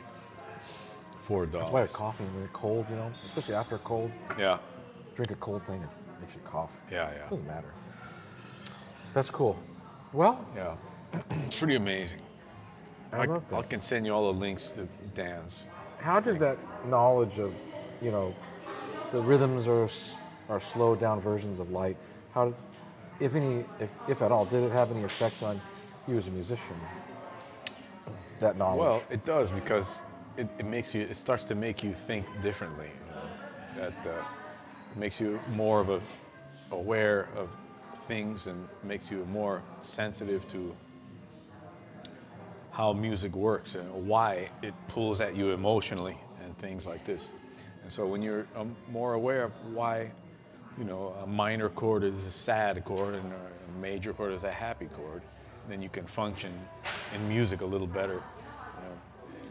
On a different track, as a musician, you embarked on a journey, and at times it was a journey without any illumination, meaning that you didn't know if what you're doing was something you should keep pursuing. It was a journey sometimes without reward. How does one, endure those situations? For younger musicians who maybe they're like at a crossroads. Like what was there anything that helped you through that, or what helped you to keep believing in music? Well, for me, I mean, I can't do anything else, so I don't have a choice. Everybody says that. What does that mean? I can't. People say that about acting, if people say that about art. Well, I mean, it just simply means that I wouldn't be a very good car salesman. You wouldn't enjoy it. No, it would suck at it. You might be good at it, but you wouldn't enjoy it. I'd never be good at it, because you got to enjoy something to be good at it. You have to find some part of it that you enjoy. I can't. I would have enjoyed being maybe a veterinarian, or... That's like worse than a doctor. I didn't have the brain power to be, at least in the United States. I think you have the brain power. I think you didn't have the desire. Well, because things you pursued, I mean, I think in some ways to be a fine art musician, which I consider you as a fine art musician. I think that in some ways you've undergone worse treatment than somebody like in a prison camp. Oh yeah. And worse mental duress and worse doubt and worse, so it's like to say that you could. I think to be a vet would be easier Because at least there's this definition of what it is. You went into the Wild West. Right. You live your life in the unknown. I mean, that takes way more guts than like just go to school for 15 years and now you're a vet. Right. Yeah. I honestly, I think that Now, how do you survive that? the dislike for doing anything that you don't like is to be so intense that you're willing to endure any amount of crap that you... Then to do the other. Yeah. That's interesting. Yeah. That's crazy. Yeah. So you must really dislike being a waiter. Oh, I can't even imagine. I can't imagine, you know, I mean,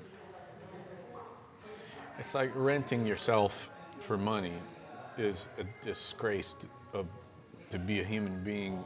To have to do that is a... To rent yourself for money. Yeah. Yes. So you're taking money for your... Time. Time. Your time on Earth, you're exchanging it. Time on Earth. Yeah. Which really, don't you feel that I say this a lot in these podcasts, that time is your only true enemy? Well, I don't know if it's enemy, but it's a measuring, as a measuring stick. It helps you decide what you should concentrate on. Yeah. But don't you think it's your only fortune? Fortune in the sense that if you have an awareness of death, then it's a fortune. Yeah. If you become aware of death, then that's your fortune. Because you only have so much time here from the moment you're born. How long have you and I known each other? I've known you since 1978. 40 years. 40 Okay. years. 40 years. 40 years, yeah. 40 years, okay. You're not going to know anybody else from now, unless you live to be 80, for 40 years. I know. And so, time is more valuable than money in the bank. Exactly. Because you can't, no matter how much money you have in the bank, at the end, you can't get it back. You can't, I'm about to die. You need to take 80 million. Right. You don't get one more second, right? So time is your only... Yeah, that's exactly right. I see what you mean now. Yeah, time is the most valuable thing. That you own. That anybody owns. Yeah. If you understand how to live. But even if you don't, it still is. Even if you're ignorant to that. Yeah. But I mean, if many people have killed themselves, for example, commit suicide. Yeah. They don't understand the incredible fortune they are to be. That they already had. By being alive, by having time. Yeah. My dad's dead. He has no time. Yeah. My mom's dead. She has no time. Right. So time is like your fortune. Yeah, I believe. it's the measure of what you should judge everything that you're doing against. So. Yeah, like me sitting here with you doing this, like I felt like it was a way that I wanted to use my time. Right. And that's the, that's what's important to me. Yeah. Is that, I try to be that way. I've been that way for a while, for years, where I try to only do with my time what I feel is valuable for me. Right. Not that it's great, not that it has some big virtue, but to me it does. That is a virtue. I mean, that right there is a virtue, because you've always had that kind of ability to distinguish those things. So it's not a virtue for you, so you automatically do it. See, I'm common. Right. I'm common in the world of hotas, but in the normal world, very uncommon. Mm-hmm. So yeah, I mean, time. That's why I dislike it. It's not that I dislike bringing food to somebody or the idea of helping somebody eat or whatever. It's the idea of trading my time on Earth so some guy can make money off my time. It's a perversion. I think money is a perversion, on this world, a black mark on the face of humanity. Well, it's made up. Money's made up. It's a completely false system that we have to get over. I can't believe that we haven't gotten over it at this point. It gives you something to do with your time. You could accumulate money. You could make more money than other people. You could make less money than other people. Yeah. I'm not saying it's a reason for it, but I'm saying it is a diversion. Yeah. I think it's a detriment to humanity. It definitely it puts everybody on the same page. What? Money. Because So- because like in a country like this, you have to have money, else you can't go to the doctor, or you can't Right. get a $4 lemonade, or you can't, and then all these people that don't know what to do with their time, their lives, I can make money. So maybe it's something for the unimaginative, that you could, well, I made more money than my brother did. Yeah, I don't know. I'm not It's the saying that's most a good thing. insignificant. I'm making fun of it. I'm just No, saying. I know. No, it's the most insignificant garbage I think that you can spend your But what if time. you don't have your thought power? What if you don't have your particular intellect? Maybe money is perfect for some people. Like that, that's the most they'll ever be. And that's all they want to be, is somebody that made a lot of money, or somebody that. Well, I don't know, because I can't imagine a mindset like that. I have no idea. Isn't that most people though? No, I think that if most people really found their passion, again, I have to draw from other regions of the world, which is the majority of the human beings on this planet. This country makes you think like that. This country fucking brainwashes you. It makes you think that there's something special about the pursuit of money and the pursuit of material things. It's the most banal, incredible bullshit, waste of time on this planet. Well, then you're not out with a bunch of guns demanding the government to do this for you or that. It keeps people tranquilized, doesn't it? Money. A lot of things keep people tranquilized, religion and whatever. But just from living in Germany, I don't know if I ever told you this one time. I was in an apartment. I rented an apartment off a friend of mine. It was in Berlin. And the landlord came one day, I think after 7 months I'd been living there. He knocked on the door. Oh, I didn't know who he was. I'm so-and-so, the land. I own this building. And do you know where so-and-so is? I'm saying names. Well, he's in Thailand. He's got a gig. He said, well, won't be back for another 6 months. Oh, he's in Thailand. Why? What's the problem? Well, he hasn't paid rent in like 7 months, and I really need to talk to him. Okay. And I'm like, what? He hasn't paid rent in 7 months? I can't believe it. And, oh my God. Well, geez, I don't know what to say, man. Yeah. I guess I'll pack my things and find another apartment, because the lease is under his name, right?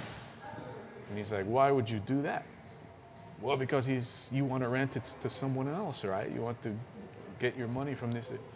Why would I want to do that? He says, well, because you own the building. And he said, well, but if you leave, then where is, I'm just going to say a name, Jim, going to live when he gets back? And I'm like, huh? Kind of blew your mind. That kind of mentality just doesn't exist here, in this country. Which is what? Name the mentality. Like, he didn't even give a crap about the 7 months. He was more concerned about when this guy came back, where he was going to live. Because he had been in this apartment for years already. Right. He didn't give a crap about the, 7,000 euros over the last 6 months or whatever. Right. You just don't find, here they put a lock on your door, you're out of there after 1 week. Yes. You're late, And so that kind of blew my mind so much, and it made me realize that, okay, the whole world does not operate like the United States.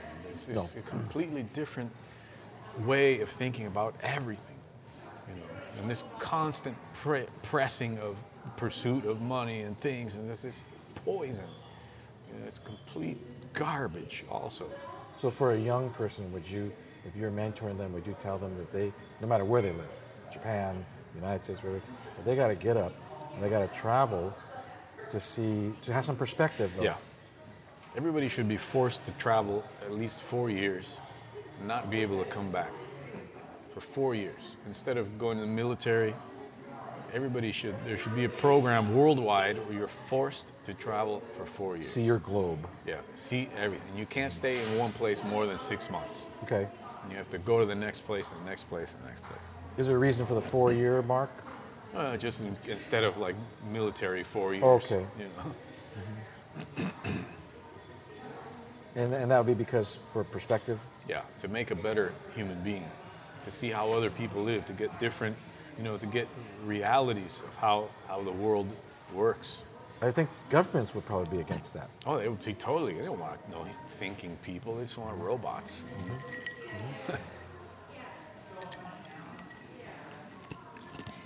Yeah. Actually, I think the German government would be fine with that. Okay. Swedish government, Uh-huh. more. Well, some places in the world don't have a fear of that. No, they want that. They want more. So they're thinking the big picture. Yeah, they're thinking of long-term survival, long-term happiness, long-term life of human beings, what it means to be on this earth, what the meaning of being on this earth is, as opposed to the pursuit of money, die 10 years from now. Just locally. Yeah.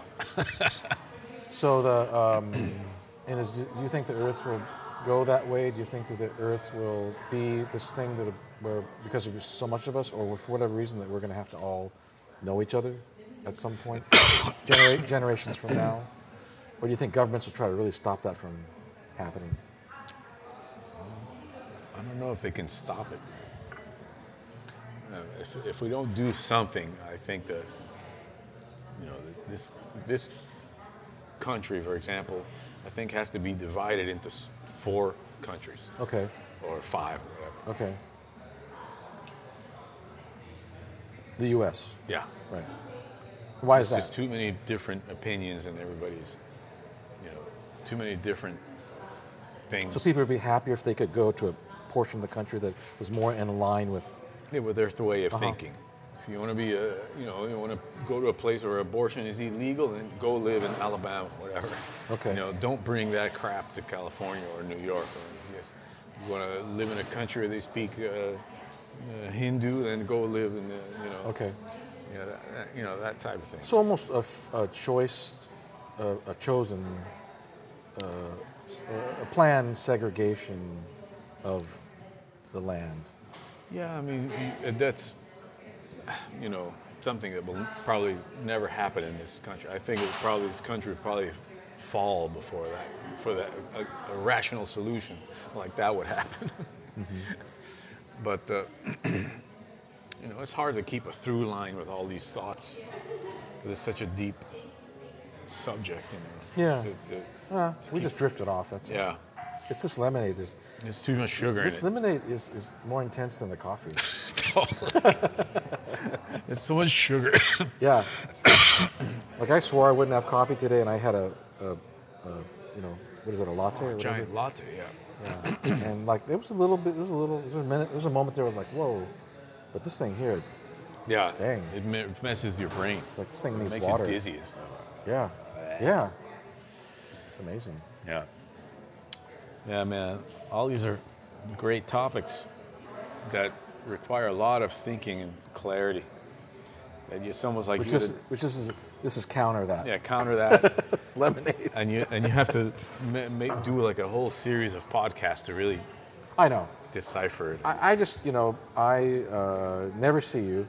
I never know if I'll ever see you again. All right. So right, because you travel and stuff like that. Yeah. We're old and things happen.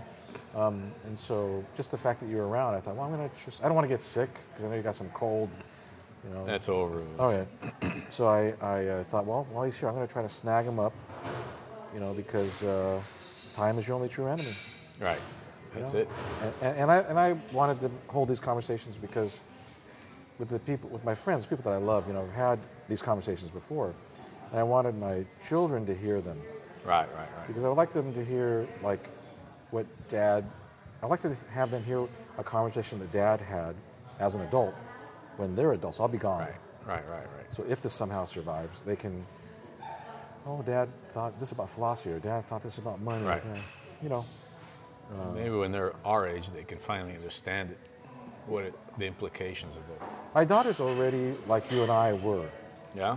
She's one of those thinkers. Naive and stupid? She's a deep thinker, and so maybe it'll help her. Maybe this can mentor her in some level. Right. If she ever misses me because I'm dead, she can listen to this. Right. She might cry a little bit, but she might get something out of it that she could use in her life. Right. That's a beautiful legacy, man. That's good. Right? Some people leave $1 million. You leave. Information. Yeah. And with people that I love, friends and people that I talk to, That's cool. Right? Never thought about that side of it. Yeah. That's really the purpose. One of the purposes of this. I see. And I also got sick of social media. Right. So I wanted to make something long. Right. Instead of like this little picture on Instagram that lasts 2 seconds. Right. That's crazy. Yeah. So I think we've covered it. Yeah, I think so. I think the lemonade is really what put an end to this podcast. We've had the lemonade. If we didn't have the lemonade, we kept going. Yeah. Thanks, lemonade. So is there anything you want to say, any last words, anything about to find you or endorsements or any business? Business you want to stuff? put on? Well, what drums you play or what I don't think anybody cares. what if people want to hear your music, or what if they see this podcast and I have a lot of friends that are drummers, They can go on my website and, everything's there. So philmaturano.com. Maturano.com. Go on my YouTube channel. All the latest videos are always there. All my projects are there. I've done it. I've gone on your YouTube channel, and I love the one about the elementary lessons on jazz, the Jazz 101 series. Oh, yeah. I use that all the time. Yeah, that's become a really popular series, especially overseas. Okay. Yeah, there was some guy trying. Well, I better not. What? No. Oh, that was going to be good. Yeah. It's not for everybody. It's like you got to be ready for the right information. Because some people are so bogged down in wrong information. Okay. Like when they're presented with the truth, they're like, no, Really? that can't be. No, I swear to God. It bothers them. That it conflicts with something they already believe.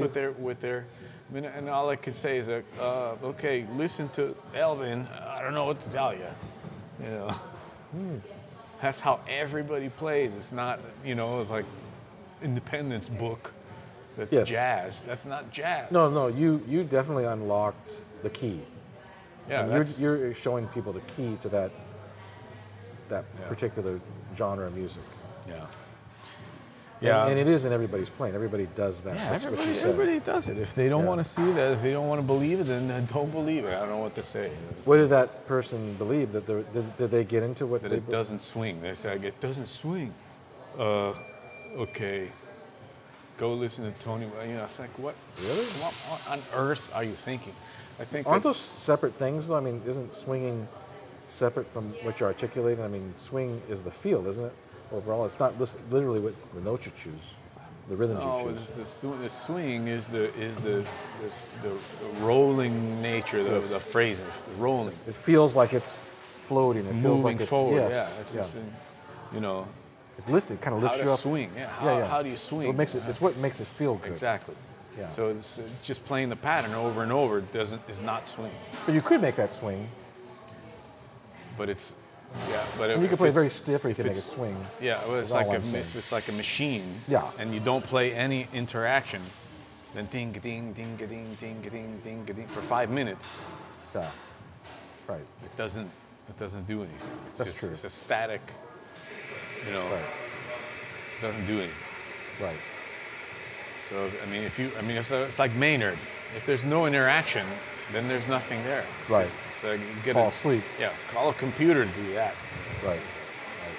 So, but some people are so ingrained in the rock thing, in the drum machine era, in the binary language thing, that they cannot even conceive. They cannot hear.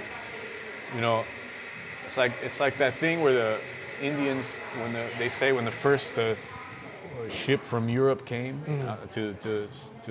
I can't remember what island, the Indians. Yeah.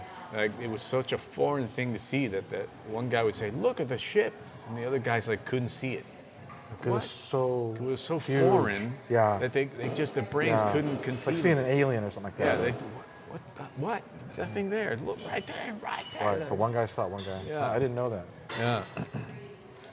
So That's crazy. you lay it out in front of him, And he tripped on that. Huh? He tripped out on. He or she. Yeah, tripped on he couldn't understand. They couldn't understand what that's what made it actually swing. Yeah, it's like, Can a girl play drums? of course. Can they play as good as a guy? Well, it would be different Why is it different? because I think the feminine nature is different.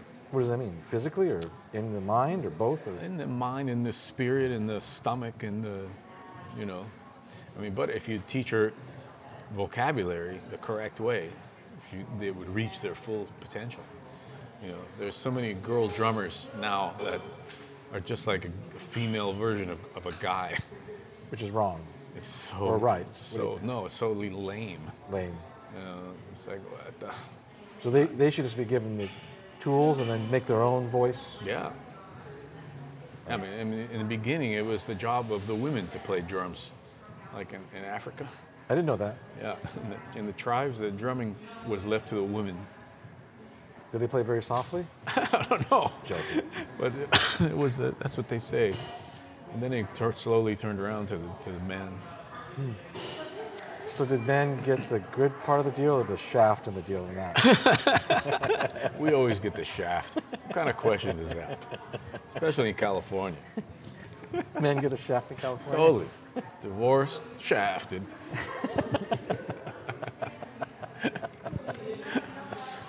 See, now that we haven't drinking lemonade in about 5 minutes, we're actually laughing again. Right. Before we Yeah. were a little scared. Oh my God. Heart rate. Dizziness. Right there. Oh my God. Oh my God, man. Well, I'm glad it didn't affect only me. No, there's no need to go to ER. Right. It's lemonade. Oh man. By the way, I went to ER in India one time, and I had a back, I couldn't even walk. It was so bad I had to go to the hospital. And they did every kind of test, you know, brain tests, heart, everything, every x-rays, blah, blah, blah. And I'm like, man, I can't afford this. It's getting out of control, man. How much is it going to be? Don't worry. We'll tell you. So at the end of the thing, I'm like, oh my God, my whole salary of the 3 months of conservatory is probably going to be gone. Wow. I get the bill, $40. Wow. Couldn't believe it. Because I get backaches. What was the problem? Nothing. I just dislocated pulled some muscle in. thing. As the doctor said, you just needed to stay in bed for like 2 weeks. And he gave me some relaxant, muscle relaxant. Okay. Yeah, Paul fell back into place. What's interesting is that I recently had a back thing, and the new thinking on that is no bed rest, like keep moving. Oh, yeah? They now feel that on certain back things that it's actually, that makes it worse. It stiffs up more. Could be. You know, and even though it hurts, they're not saying you should go out and do ballet dancing, but they're saying, Right. you know, that you should try to keep moving because you'll heal quicker. Who knows? I don't know. I mean, it did heal. It was so bad that I couldn't. That's amazing. Yeah. Just woke up with it one day, or No, I was doing I was taking some gear out in something, and I made a bad movement, and it just got worse. And then I went to a massage girl in India. Yeah. Got a massage, and it became worse. After that, even. Yeah. So it was injured. It was injured. Yeah, it was injured. It's an injury. So that's what he told me. Yeah. Cool.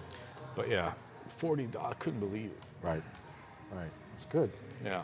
It's good. Amazing. Money, you know. That's why I come here at every turn in this country. I feel like I'm being scammed. It's getting $2. No, $4. All right, God damn it, $5. And then it makes you feel uncomfortable. Yeah, it's really every human being I look at is just trying to scam me or something. You know what? You know. This is an expensive place. Place. We ordered a pizza last night. Yeah. Guess how much it was? You're at a restaurant or delivery? No, delivery, home delivery. I haven't done that in a while. $15? $32. Yeah, I guess you're right. Oh my God. In Italy, that's 3 huge pizzas, like the finest pizzas you can get anywhere. Right. 3 of them. No, you're right. If you get out, so a few things happen out here. One is that not only is the pizza 32, but they make them so small now you have to buy 2. So they'll sell you 2 for 40. And they're these little, almost individual person pizzas. It's another scam. 2 for 40. Yep. Instead of 1 for 38. Yeah, so everything's a scam. Yep. I can't deal with it. I was at the market the other day. I bought three nectarines. $4. What? $4. Was it Whole Foods or something like that? No, it was one of these outdoor markets here. One of those? Yeah. Wow. Couldn't believe it. This whole place is a scam.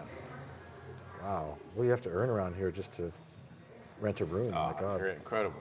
Yeah. Just pay your rent, and that's why I don't ever want to live in LA again. I refuse to be A slave? a slave to a landlord, some wanker, sitting there, collecting rent off this guy. He probably lives in Riverside. Who knows? But I'm telling you, I had an apartment for posterity. Okay, here. I had an apartment in Italy by the beach, like 10 minutes to the beach by bicycle. Amazing, beautiful beach. €300. Which is what in That's America? $320. Okay. It's just beautiful, and a beautiful apartment too. Right. Wow. This place is a You know ripoff. I imagine in California you couldn't get a room by the beach No for way. $300. You can't even rent a garage for $300. No way. That's a lot of space. Yeah. Yeah. So this place all the prices are artificially raised, Yeah. so that the stupid banks and all these people can make money off it. I refuse to be a part of that. Right. That's why I will never settle in this country again. Unless something, miracle. Changes. Yeah. Unless Right. Bernie Sanders becomes president, then I might. But no way. I'll be Right. here, do whatever I have to extract from this place, and then split. Right. Well, the less time you spend here, the less money you'll spend. Yeah, absolutely. Yeah, that's the truth. And the less, one thing about China, I was noticing that when you can't speak the language, Yeah. you have to go off of like the feeling between people, like how they talk to each other and the mannerisms and just feelings. Different. It's Yeah. different. And I noticed that the way they talk to each other, the way they interact, is like warm. It has this friendly kind of warmth and like this camaraderie, which is very strange.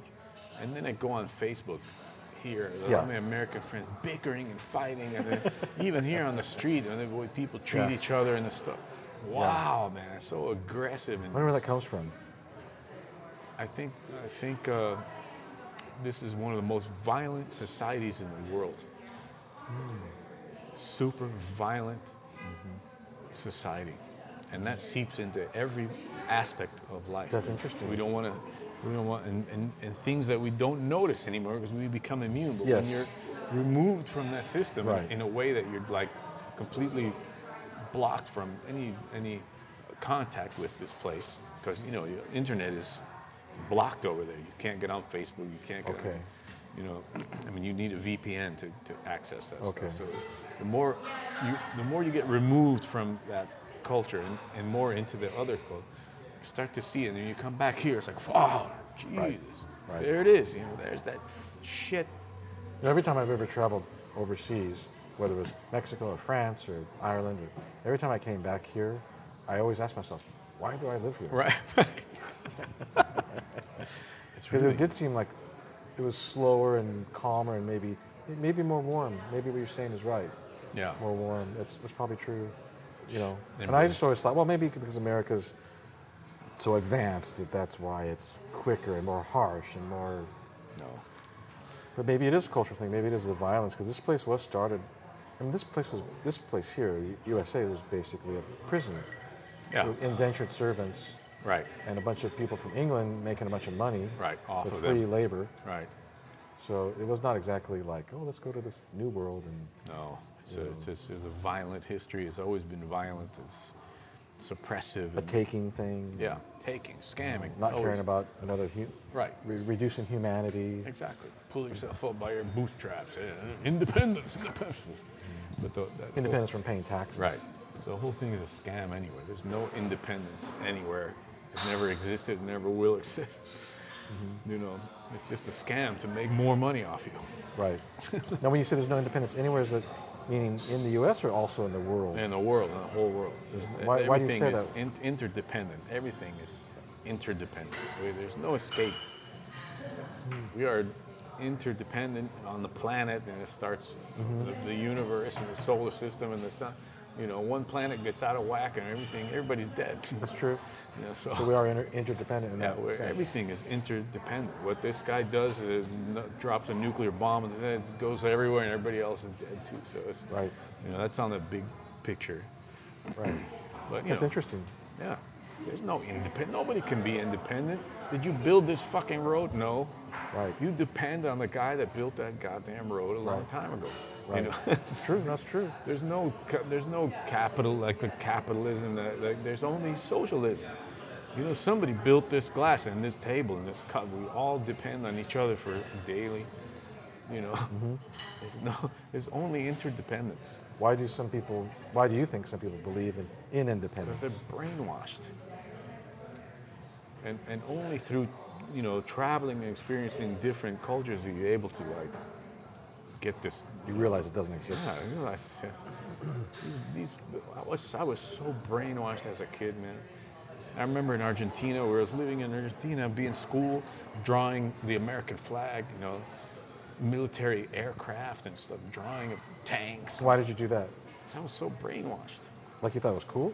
I thought, oh, America, yeah, number one. Even over there? When I was living there, yeah, but you know, all the other kids like, Yankee, go home, get out of here, and hated me. Well, because you're from New York, right? Yeah, they didn't get it at all, you know. So.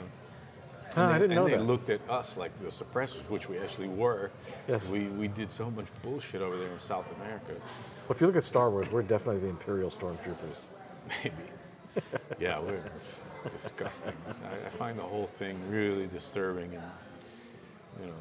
Right. I mean, compared to Britain, I guess we're nothing. We've only been around for 400 years. Okay. They've been They were around, very oppressive. Oh, yeah, all over the world for centuries, you know. Right. That's why you have all these British colonies Yeah, all over the place. Yeah. They're going to try to take over the world. right. So, Right. go to Russia. Yeah, never been to Russia. Russia was a place that opened my eyes too, because on TV, my friends watching TV, and there's all these war movies, you know, but it's war movies about Russian soldiers. Okay. In Russian, Just like here, ours are all about American about soldiers. America, you didn't see no Americans in those movies, Okay. and they're like, this is a movie about World War II. I mean, what are you talking about? We won World War II, huh? They didn't even Really? think we were in it. Really? Yeah. So they made history. Russia won World War II. Like 23 million Russian people died in World War II. So from their perspective, we weren't even in the war. Wow. Yeah, That's crazy. yeah. So that started. That's another thing got me. Oh What my did that God. make you think? That we are completely brainwashed. You know, we see all these war movies. Nothing but propaganda. That's another reason I started this podcast is because people our age are trying to write history. And so I sometimes talk to people in different fields that I like, skateboarding, drumming, art, that aren't powerful people. Yeah. Because I would like their truth to be on record. Yeah. You know, there are people that are around it. Right. And then the people that are kind of powerful, they are trying to write history. Yeah. Yeah. Funny. It's favorable to them. Of course. And we were all there. We all saw it. We're like, that's not the way I remember it. Right. But what we think about it and what we remember won't matter because if they can just write it. Of course. Yeah, at least here. But the world is big. You know, I'm not too worried about these petty, you know, because I mean, once you go to Russia and discover the truth, you know, it's just like, okay, there it is. You know, it's, all you have to do is go somewhere. Yeah. Yeah. Right. That's cool. Yeah. I think we've covered it. I think so. We're completely burnt out. We're lemonaded out and coffeeed out. We literally haven't taken another sip of lemonade in Yep. maybe 20, 30 minutes there. All right, I'll turn this off. All right. Hold this. I hope it works.